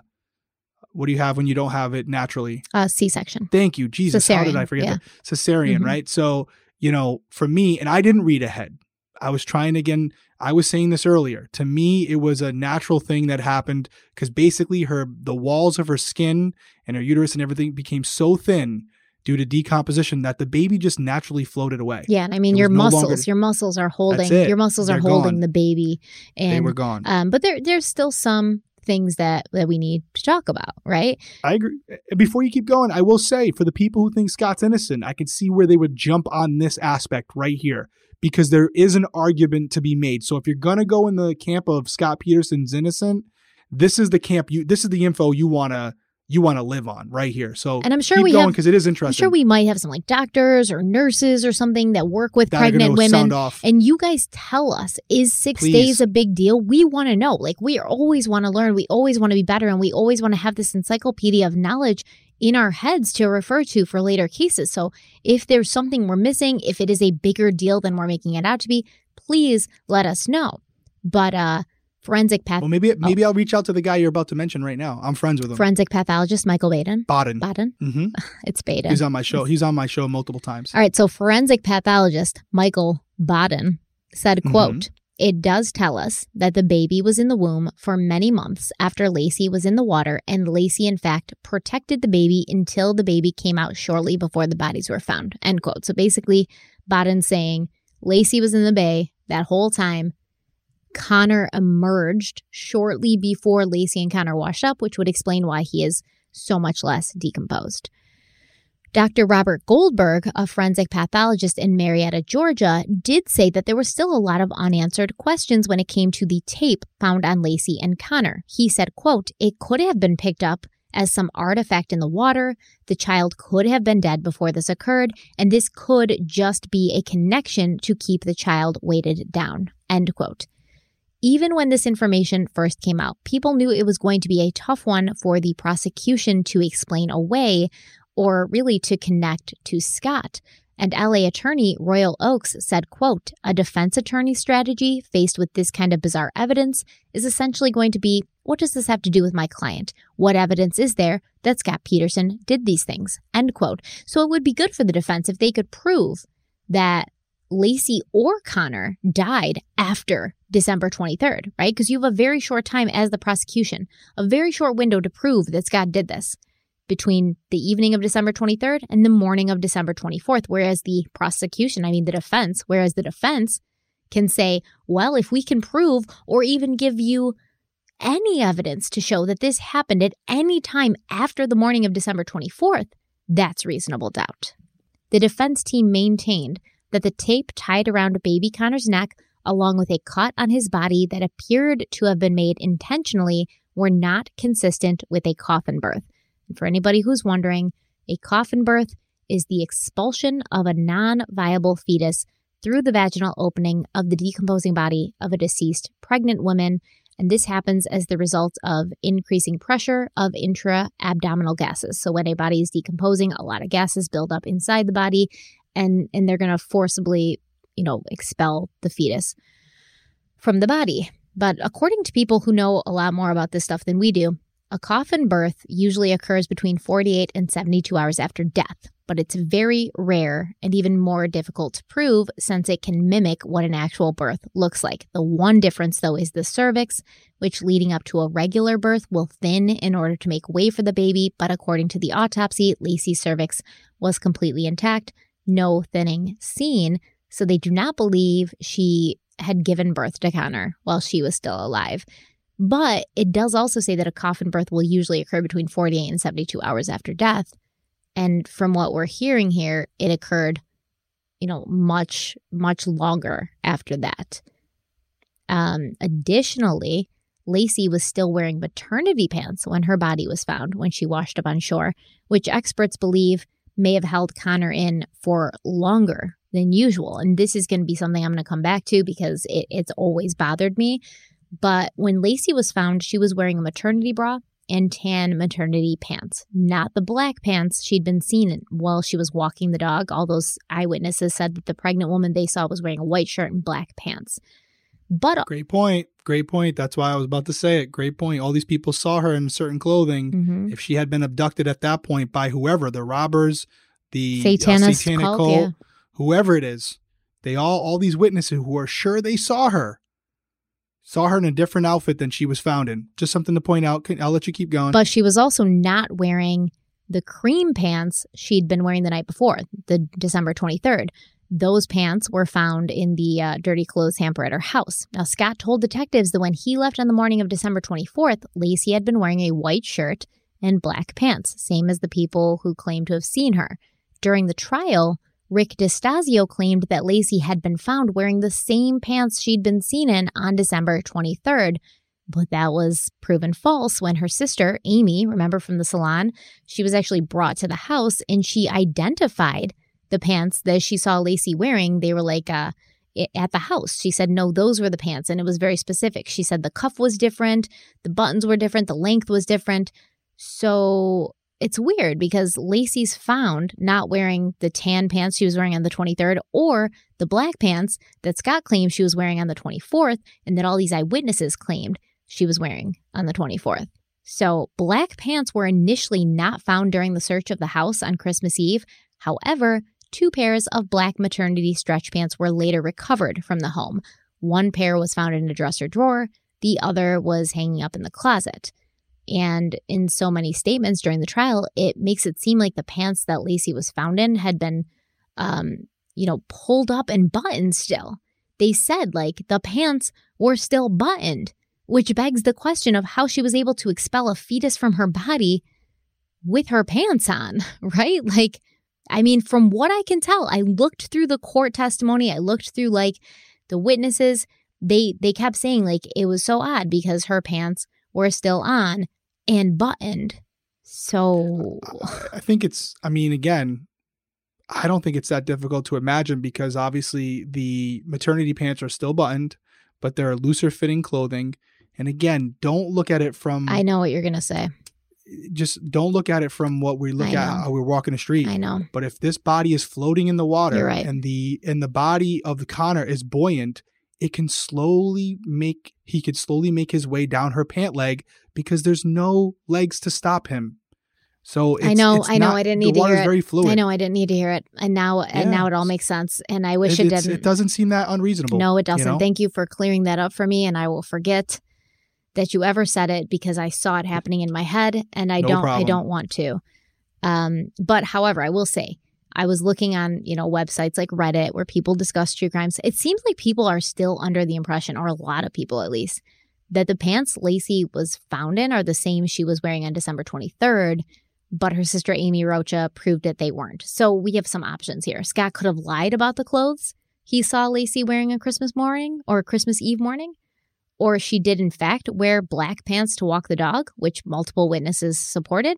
And then she changed her clothes after this and after Scott left. Or Scott murdered her and then changed her clothes after he murdered her. I'm not sure which of these options is the most viable. Well, why can't it be a scenario where she was wearing a specific outfit on the 23rd, everyone saw her in, she goes home, she gets into another outfit for bed or early that morning. Because she's not going to wear those tan maternity pants to bed. So she wakes up in the morning. Mm-hmm.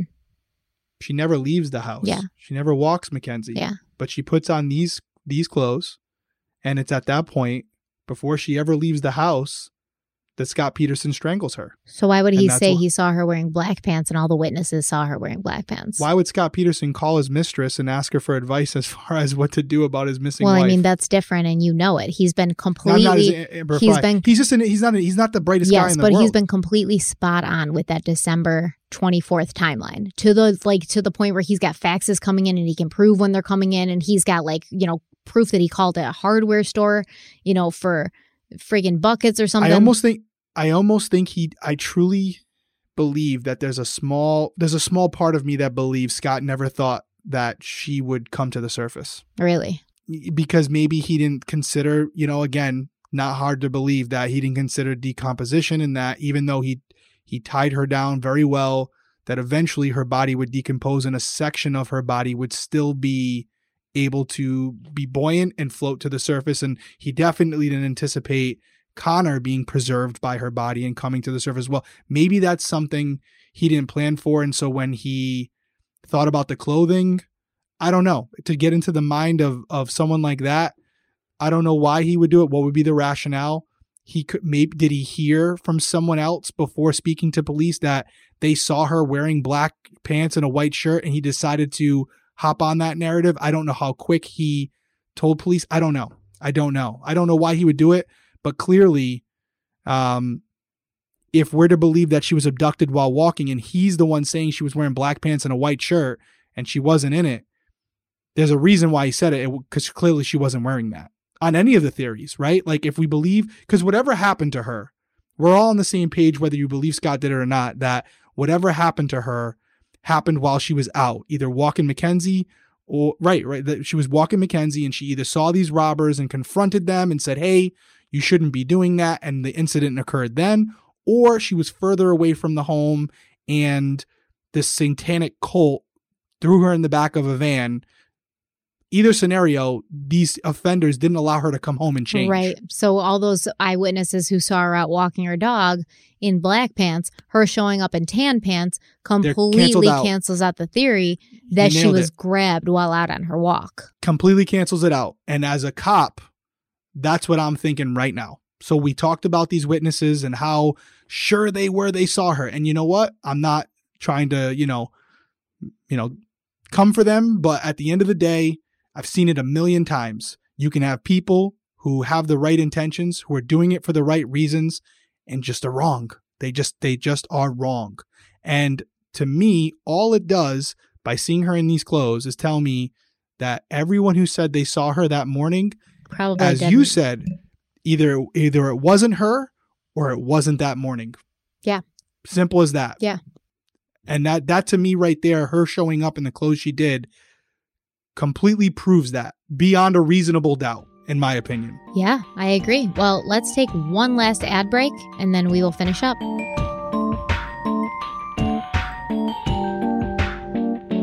Okay, we're back. So Scott was arrested on April 18th, but like everything else with him, there had to be some drama. At this time, the remains of Laci and Connor had been discovered, but not identified through DNA yet. But you do have a woman washing up and a baby washing up. You put two and two together. So the police had been following Scott in case he attempted to run, and it does seem as if that's exactly what he attempted to do, even though he strongly refutes that. It was Good Friday. Scott claimed to have plans to go golfing with his father, Lee, and his brothers, Mark and Joe. And I believe Mark and Joe are Lee's sons from his first marriage. So Scott had been staying with his sister, Susan, also Lee's daughter from his first marriage, in Escondido. And due to the increased media attention at his home since the discovery of the bodies, he needed someplace to stay. And, Ann Bird had kicked him out and Susan took him in. Scott was arrested in front of the Torrey Pines golf course in La Jolla, California. And when the police apprehended him, Scott looked very different than the man we know. And he had some items in his vehicle that raised eyebrows, to say the least. His hair had been bleached blonde, and he had grown in a goatee.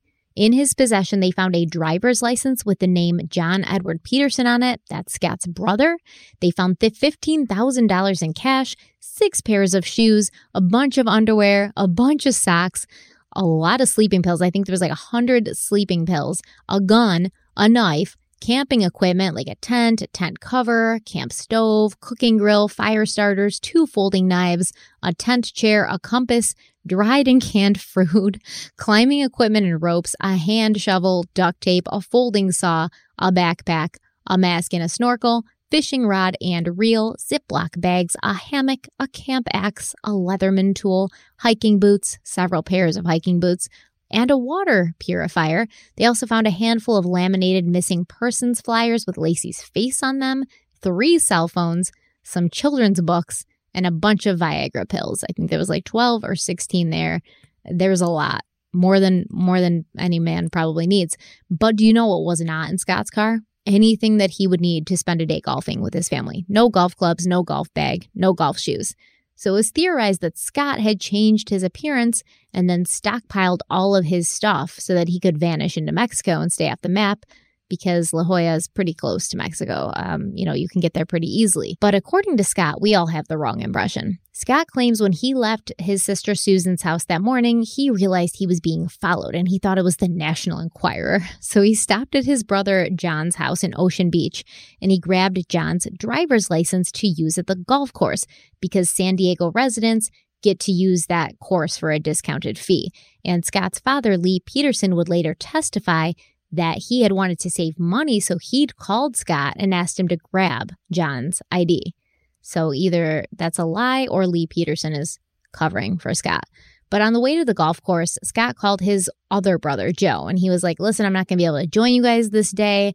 I'm being followed by who I believe is the media. And Scott didn't want it to turn into like a circus when he showed up at Torrey Pines. Now, this conversation, or at least the existence of this phone call, was proven. Joe testified that Scott said to him, quote, the last thing I need is a picture of me playing golf showing up in the media, end quote. I mean, yeah, probably shouldn't be playing golf when your wife's missing.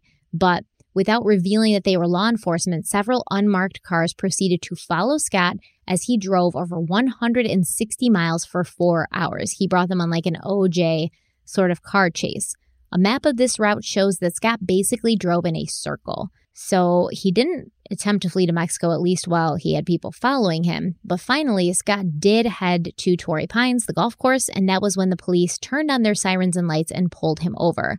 Scott says he was not fleeing to Mexico. He was meeting his father and his brothers. Scott also would later claim that he had not dyed his hair. It had been bleached from sun and chlorine since he'd been spending a lot of time swimming that month and like the previous month. This is absolute bullshit. No way. Have you seen this picture of Scott with like the orange? And it looks orange too. It's like, we're going to throw it up right here so you guys can see it as well. It's super bad. It's a super bad bleach job, because that's absolutely what it was. I don't believe that he had his hair and his beard lightened from swimming in chlorine. We have a pool. My husband, who has hair and a beard, would swim every day in the summer, and never not once did his hair turn orange like that. So, I mean, what do you think? For me, it kind of goes back to like if you hear about those doomsday preppers. I don't necessarily think they caught him that day when he was trying to flee, but I think everything found in his car is suggestive of what we would call a bug out bag, where if he gets wind that it's coming down and he's going to be arrested, he has everything he needs in his car to jump in and drive to a remote location where he can live off the land for a long period of time until he can reach out to relatives or friends that could help him restock. So that's kind of like how a 2003 Brian Laundrie. Yeah, exactly. All those things are very suggestive of someone who is in maybe disappearing to a remote location for an extended period of time and needs those certain supplies to be able to live in that area without any help for an extended period. So that's what I look at it as. He was keeping it in the car so that if his lawyer or, his family members said, hey, police just came to our house, they got a warrant for you, they're looking for you. It's going down. He can go. He can just go. But I actually believe he was on his way to play golf that day because he's I didn't have golf clubs, man. What's he going to play golf with? His little feet? I mean, again, I don't want to, this is like the fishing stuff. You can go to a golf course and rent golf clubs. Now, when you own your own golf clubs, which he did, since he was a golfer, Phil Mickelson, we know all this. Come on. I get it. I'm just saying I could make an excuse for those things. What I can't make an excuse for is why you have a gun, a knife, a tent, all those things you just said in your car. Did you just come back from a camping trip? Okay. Are you heading to one tomorrow? Listen, no, I can't explain I'm going to let Scott explain it for you, okay? Let's do it. The camping gear had been purchased on March 16th, and the defense said that Scott had purchased this stuff. So apparently he was like at his nephew's softball game, and there was like this camping store across the way, so he like walked over, and he just bought a bunch of stuff because he liked camping, but he couldn't go home. See, he wasn't living at home, and he didn't have a place to store it, so he just kind of kept it all in his car. The knife in the driver's side door was discovered to have belonged to the previous owner of Scott's car, Michael Griffin. So this was not Scott's truck. He bought a new car while his truck was still in police custody. And Michael Griffin testified that he'd forgotten the knife in the door pocket when he'd cleaned out the car before he sold it. Scott was also able to explain the large amount of cash that he had on him. According to Scott and his mother, Jackie, this money was Jackie Peterson's. So she claimed she'd gone to Bank of America on April 8th to withdraw $10,000 from a bank account she rarely used, but she didn't know her account number, so she gave the teller her Social Security number, which pulled up a joint account of Scott and Laci's that Jackie was listed on. So apparently Jackie had opened this account with Scott in 1991, and when he and Laci had gotten married, he'd added his wife to the account, but he hadn't removed his mother from the account. So the bank gave Jackie $10,000 from Scott's account. Jackie then gave Scott $8,000 in cash for his equity on his Dodge pickup truck that was still in police custody, hoping he'd be able to use the cash to negotiate a better deal on a new vehicle. On April 12th, Scott purchased a red Mercedes from Michael Griffin, and he used the cash to buy this car, but he had $4,400 left from the $8,000 his mother had given him. On April 17th, Jackie went to Washington Mutual and withdrew $10,000 in cash from her own account. She then gave this money to Scott to replace the $10,000 she'd accidentally taken from his bank account. But when Scott was arrested the next morning, he still had this money on him because he hadn't had a chance to go to the bank and deposit it yet. And it was Good Friday, so the banks weren't open or something like that, even though I don't think banks close on Good Friday. But the police were able to confirm all these withdrawals and stuff, Jackie did do this stuff. Additionally, in the months since his wife had gone missing, Scott had made several trips over the border to Mexico for work, and he'd come back each time. So he'd already been in Mexico and then come back to California, and he hadn't fled. Scott had also been paying his bills. He was paying his car insurance. He was paying all the bills he had. He had filed his taxes. He'd paid his taxes. He had a pretty sizable paycheck that he hadn't cashed yet. So Mark Geragos used all of these things to argue that no, Scott was not planning to run. And if Scott already knew he was a suspect and had known for some time, why hadn't he run yet? Why would he wait for the bodies to be discovered and there to be more attention on him? There had also been a report from the previous January where the police had told the media that they thought they'd found a body in the bay, and Scott didn't run at that point, so why now? During the trial, when Jackie Peterson was asked why she allowed Scott to buy the Mercedes in her name, because he didn't put it in his name, he put it in her name, which prompted the media to say he'd purchased the car under an alias, she said that the police kept taking his cars, and he was getting sick of making payments on a vehicle he didn't have in his possession. I'll give one quick response to this one because it's kind of infuriating, but the Petersons, Scott and the rest of his family have more stories than Mother Goose. They honestly do. Mother Goose. And honestly, when we've all had that person in our life that's just a pathological liar, there's always an effing excuse. No matter what it is, you could have them dead red in the corner of a room. They'll have a justification for why it happened. And those people, at some point, you just got to put your hands up and say, okay, dude, I give up. You literally had your entire life in this car ready to go at any moment. But we're supposed to believe that your parents and everyone, this is all just one big misunderstanding. Yes. This entire case. This entire case has just been one big misunderstanding with a bunch of justifiable explanations as to why it looks terrible, but it really isn't. Yeah. You guys, we're all just looking at it wrong. We should name this episode, I know it looks bad, but ... Yeah. Dude, it's everything. No, we're naming it Mother Goose now. Mother Goose. I'm like pretty sure 85% of our audience are not old enough to remember who Mother Goose is. For the people that are shout out Mother Goose. Maybe you should have used the Brothers Grimm. That would have been way edgier. I have no clue what that is. Okay. Well, we'll talk. Okay. You don't know about Grimm's fairy tales? Nope. Okay. I wasn't loved as a child. All right. Let us know in the description box if you're more familiar with Mother Goose or the Brothers Grimm. He said I wasn't loved as a child. All right. Listen. We're going to keep moving because the episode's getting long and Derek's over here the episode's getting long. when Stephanie says the episode's getting long, you know I'm it's only getting long. saying it out of, respect for you. Yeah. So I'm withering away to nothing over here. I know. Well, what are you going to do? The day after Scott's arrest, the Modesto Bee printed an article titled "Cops Eyed Laci's Husband All Along." In this article, Police Chief Roy Wasden said, quote, "We haven't been able to eliminate him for a long while. You look to eliminate possibilities, and that's what we kept doing, and Scott could never be eliminated," end quote. Wasden also said he thought it was odd when the reward for information about Laci's whereabouts was raised to $500,000, yet no reputable information was ever received on the tip line. He said, quote, "Had anyone known about where Laci was, had any information about where she was and if she was alive, we would have heard about it," end quote. I dispute this. Because we've covered cases, and I know there's a million cases out there where people are missing and there's been rewards, sizable rewards out there for them, and the police don't get tips and they don't find them. And that's why they're still cold 20, 25, 30 years later. So I don't know about that, Wasden.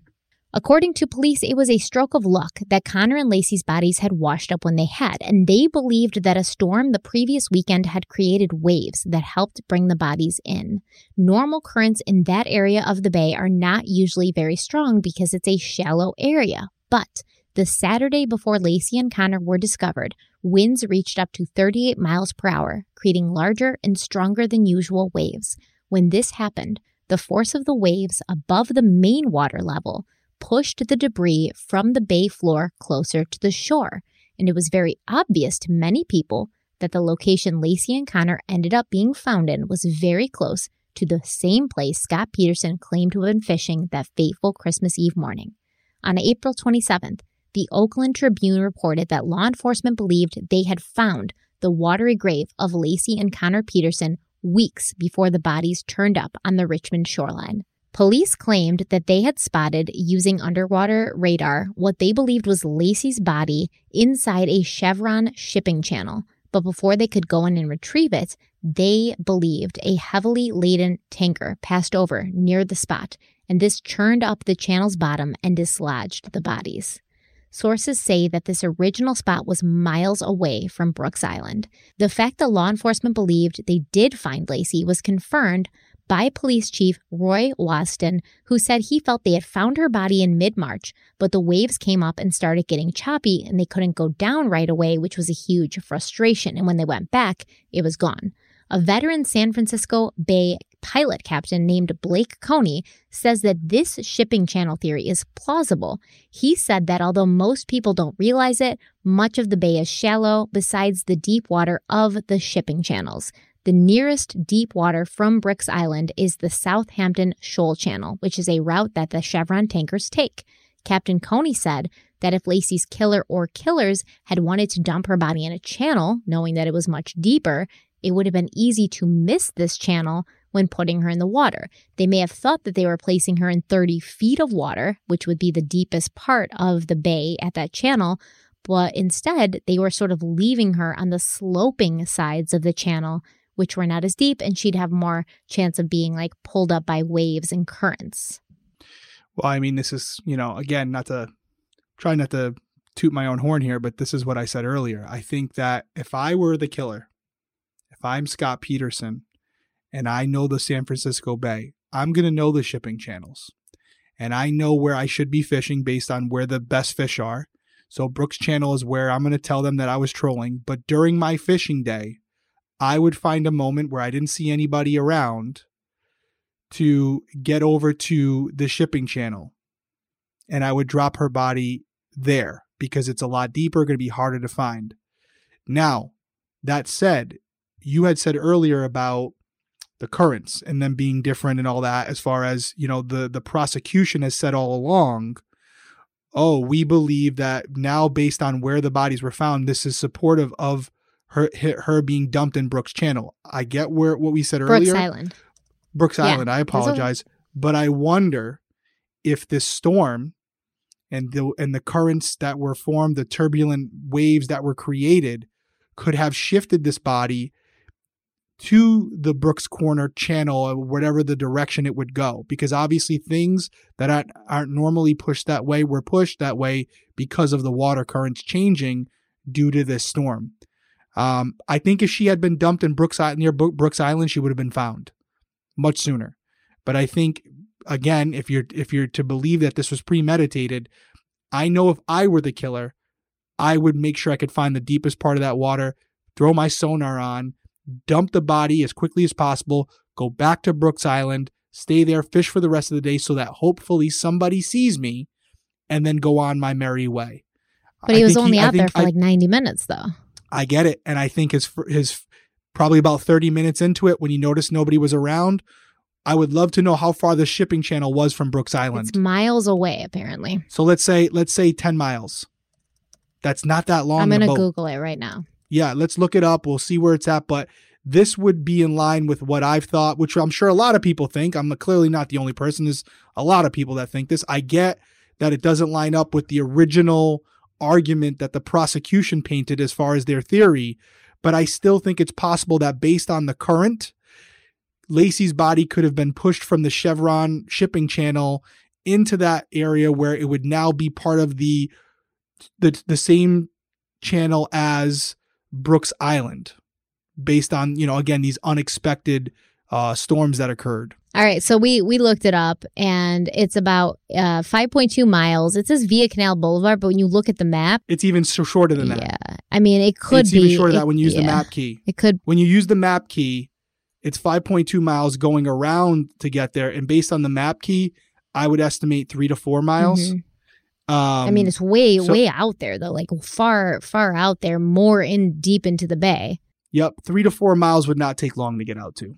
Not at all. So, for me, looking at where Brooks Island is, looking at where this channel is, and by the way, in this map that we're looking at, it's showing this, probably a center point on Southampton Shoal Channel. Yes, I'm sure. Which probably runs the whole length right there. So it's probably only, if he was to go directly, this would be southwest. You think he could get out there, though, in that little ass boat? Yep. Yeah? Yep. Yeah, if you just killed your wife, it's amazing what you'll attempt. But I would say maybe a mile or 2 miles. We're looking at 2 miles to get out there. And again, in that little boat, it would be a struggle. But if the wave, if the currents were minimal that day and the waves weren't that bad, time of day he went, he could easily make it out there. He sits in Brooks Island, make sure nobody's around. He goes directly south, out further into the bay, drops her body as soon as the sonar starts to show a sloping, maybe he figures the anchor is going to have the anchor slide down the slope as he drops it in. So as soon as he starts to see on the fish finder that the slope is going down on the sonar, drops her in, turns back around, stays in Brooks Island for another 30 to 60 minutes, gets out of the water, goes throughout his business, thinks that her body will never be found. She's 30 feet down. She's anchored down. He's in the clear. And it's a good distance. It's a good distance away from San Francisco. They kind of made it sound like it was sort of close by. But if you're looking at this map, not really, because the deepest part of San Francisco Bay is right under the Golden Gate Bridge. It's like over 200 feet deep. It's very deep. I've been on a boat that went under the bridge. It's kind of scary. And that's where, Alcatraz is and all of that. But this is up further, closer to El Campo, Paradise Cay. It's kind of halfway. The Southampton Shoal Channel is halfway between Port Richmond and, El Campo and Paradise Cay. Yeah, and we'll throw a picture in here for you guys that are watching on YouTube so you can see it. And again, there's a few different pictures. You can do charting maps where for actual boats and stuff so they can tell the depth of the water. Mm-hmm. Or you can use we're looking at a Google Maps where basically it's having you go through the island on land to get to it. And that's why it's saying 18 minutes. So if you were to do a direct shot over the water, it would be a lot shorter. But I think, that's pretty much it for today, right? For me, as we go into part 6, it's starting to make more sense to me as far as what happened here. And from my perspective, what I think happened, I do think there's some science coming into it now that is suggestive on top of the lies that Scott has been caught in that would lead most people to believe he killed his wife. Again, no smoking gun. And based on what you said when we started this episode, would there be enough for me as a jury member? That's what I'm waiting for. Would there be enough for me as a jury member after part 6 to say he's guilty? right? He's guilty. You're taking away a man's freedom for the rest of his life, his natural life, or at this point, he originally was sentenced to death. So it's a big decision you're making as a jury member. So part 5, I will tell you, I'm at the point now where, and I'm going to say this, at the end of part 5, I believe Scott Peterson killed Laci Peterson. Okay. But now as we go into part 6, I want to try to look at it from the perspective of, do I feel there's enough to say he's guilty? Proof beyond a reasonable doubt. Yeah, and in part 6, we're pretty much going to do that. We're going to talk about things from Scott Peterson's perspective. We're going to look at his writ of habeas corpus, his appeals, why he's saying he deserved a new trial, why he's saying he didn't feel he got a fair trial to begin with. And we're going to talk about, the jury, the issues with that. We're going to go over that. And then at the end of it, we're going to answer the question of whether we think that, whether or not we think Scott's guilty. We're not the end all be all, but if we were jury members, would we feel confident giving that guilty verdict and sending a 30-something-year-old man to prison for life or possibly to death row, which is what happened, when he was convicted. So we will talk about that next week. Thank you guys so much for being here. I better talk really fast and end this really quickly. But before you go, make sure you check the description box and give GlassesUSA.com a try. The link is in the description box. Check it out, especially if you're looking for new glasses. Thank you guys so much for being here. Derek, do you have anything to say before we go? No, this was a short episode. A long episode. This is good. Oh, was it? I didn't notice. Yeah. He's just been telling Love me you guys. the whole We'll see you time. next He's week. just been telling me the whole time, stressing me out. I'm sweating. Yeah. You guys only see the edited version. There's a lot more too. We've been going for hours. Again, it's midnight for sure. That's just our new norm. But no, listen, all jokes aside, anything's better necessary. than last week, though. Don't you agree? That was crazy awful. last week. But no, this is necessary. I'm biased, but there's no fluff in here. Mm-hmm. We're giving our opinions on things, and I'm even holding back on my opinions because I don't want it to be a 4-hour episode. Because some of the opinions I have are just more like personal, right? It's not really based on the case or my experience. But I think everything in here is something where if you really want to say, oh, I would have convicted this man if I was a jury member, or I don't think he did it. These are all the things that you should know. So I hope there's stuff in here. I'm pretty confident there is, that we've laid out for you and we've kind of discussed that are maybe things you thought you knew. You knew everything about this case, but here, what we're doing on Crime Weekly, we're still exposing you to things that you didn't consider. And that's the whole point, to have a group think. And at the end of this, on part 6, we're going to ask you guys where you fall on it. And you will be, if you've listened to every part, you will be well versed on this case, and you'll be able to debate with any of your friends and family about Scott Peterson and Laci Peterson after we're done. Yeah, and if you want, we did go live last week and we just kind of had a chat and we had some drinks and we talked to you guys, and we love connecting with you guys on a more personal level. But if you want, when we're done with the series, we can go live again and just give all the Scott Peterson opinions that we didn't really have a chance to give during this series, and give some of that more personal consideration. So if you guys want that, let us know in the comment section, or if you're listening on audio, just shoot us a message and let us know you'd like to see us go live and hang out with you guys and chat and have a little a true crime brain trust. We can just all get together on a live and talk about all the Scott Peterson theories. We can just, talk trash about Scott Peterson on the live if you want, but let us know if you guys want us to do that. Make sure you put in the comments or send us a message. Thank you so much. We will see you next week. Bye. Later.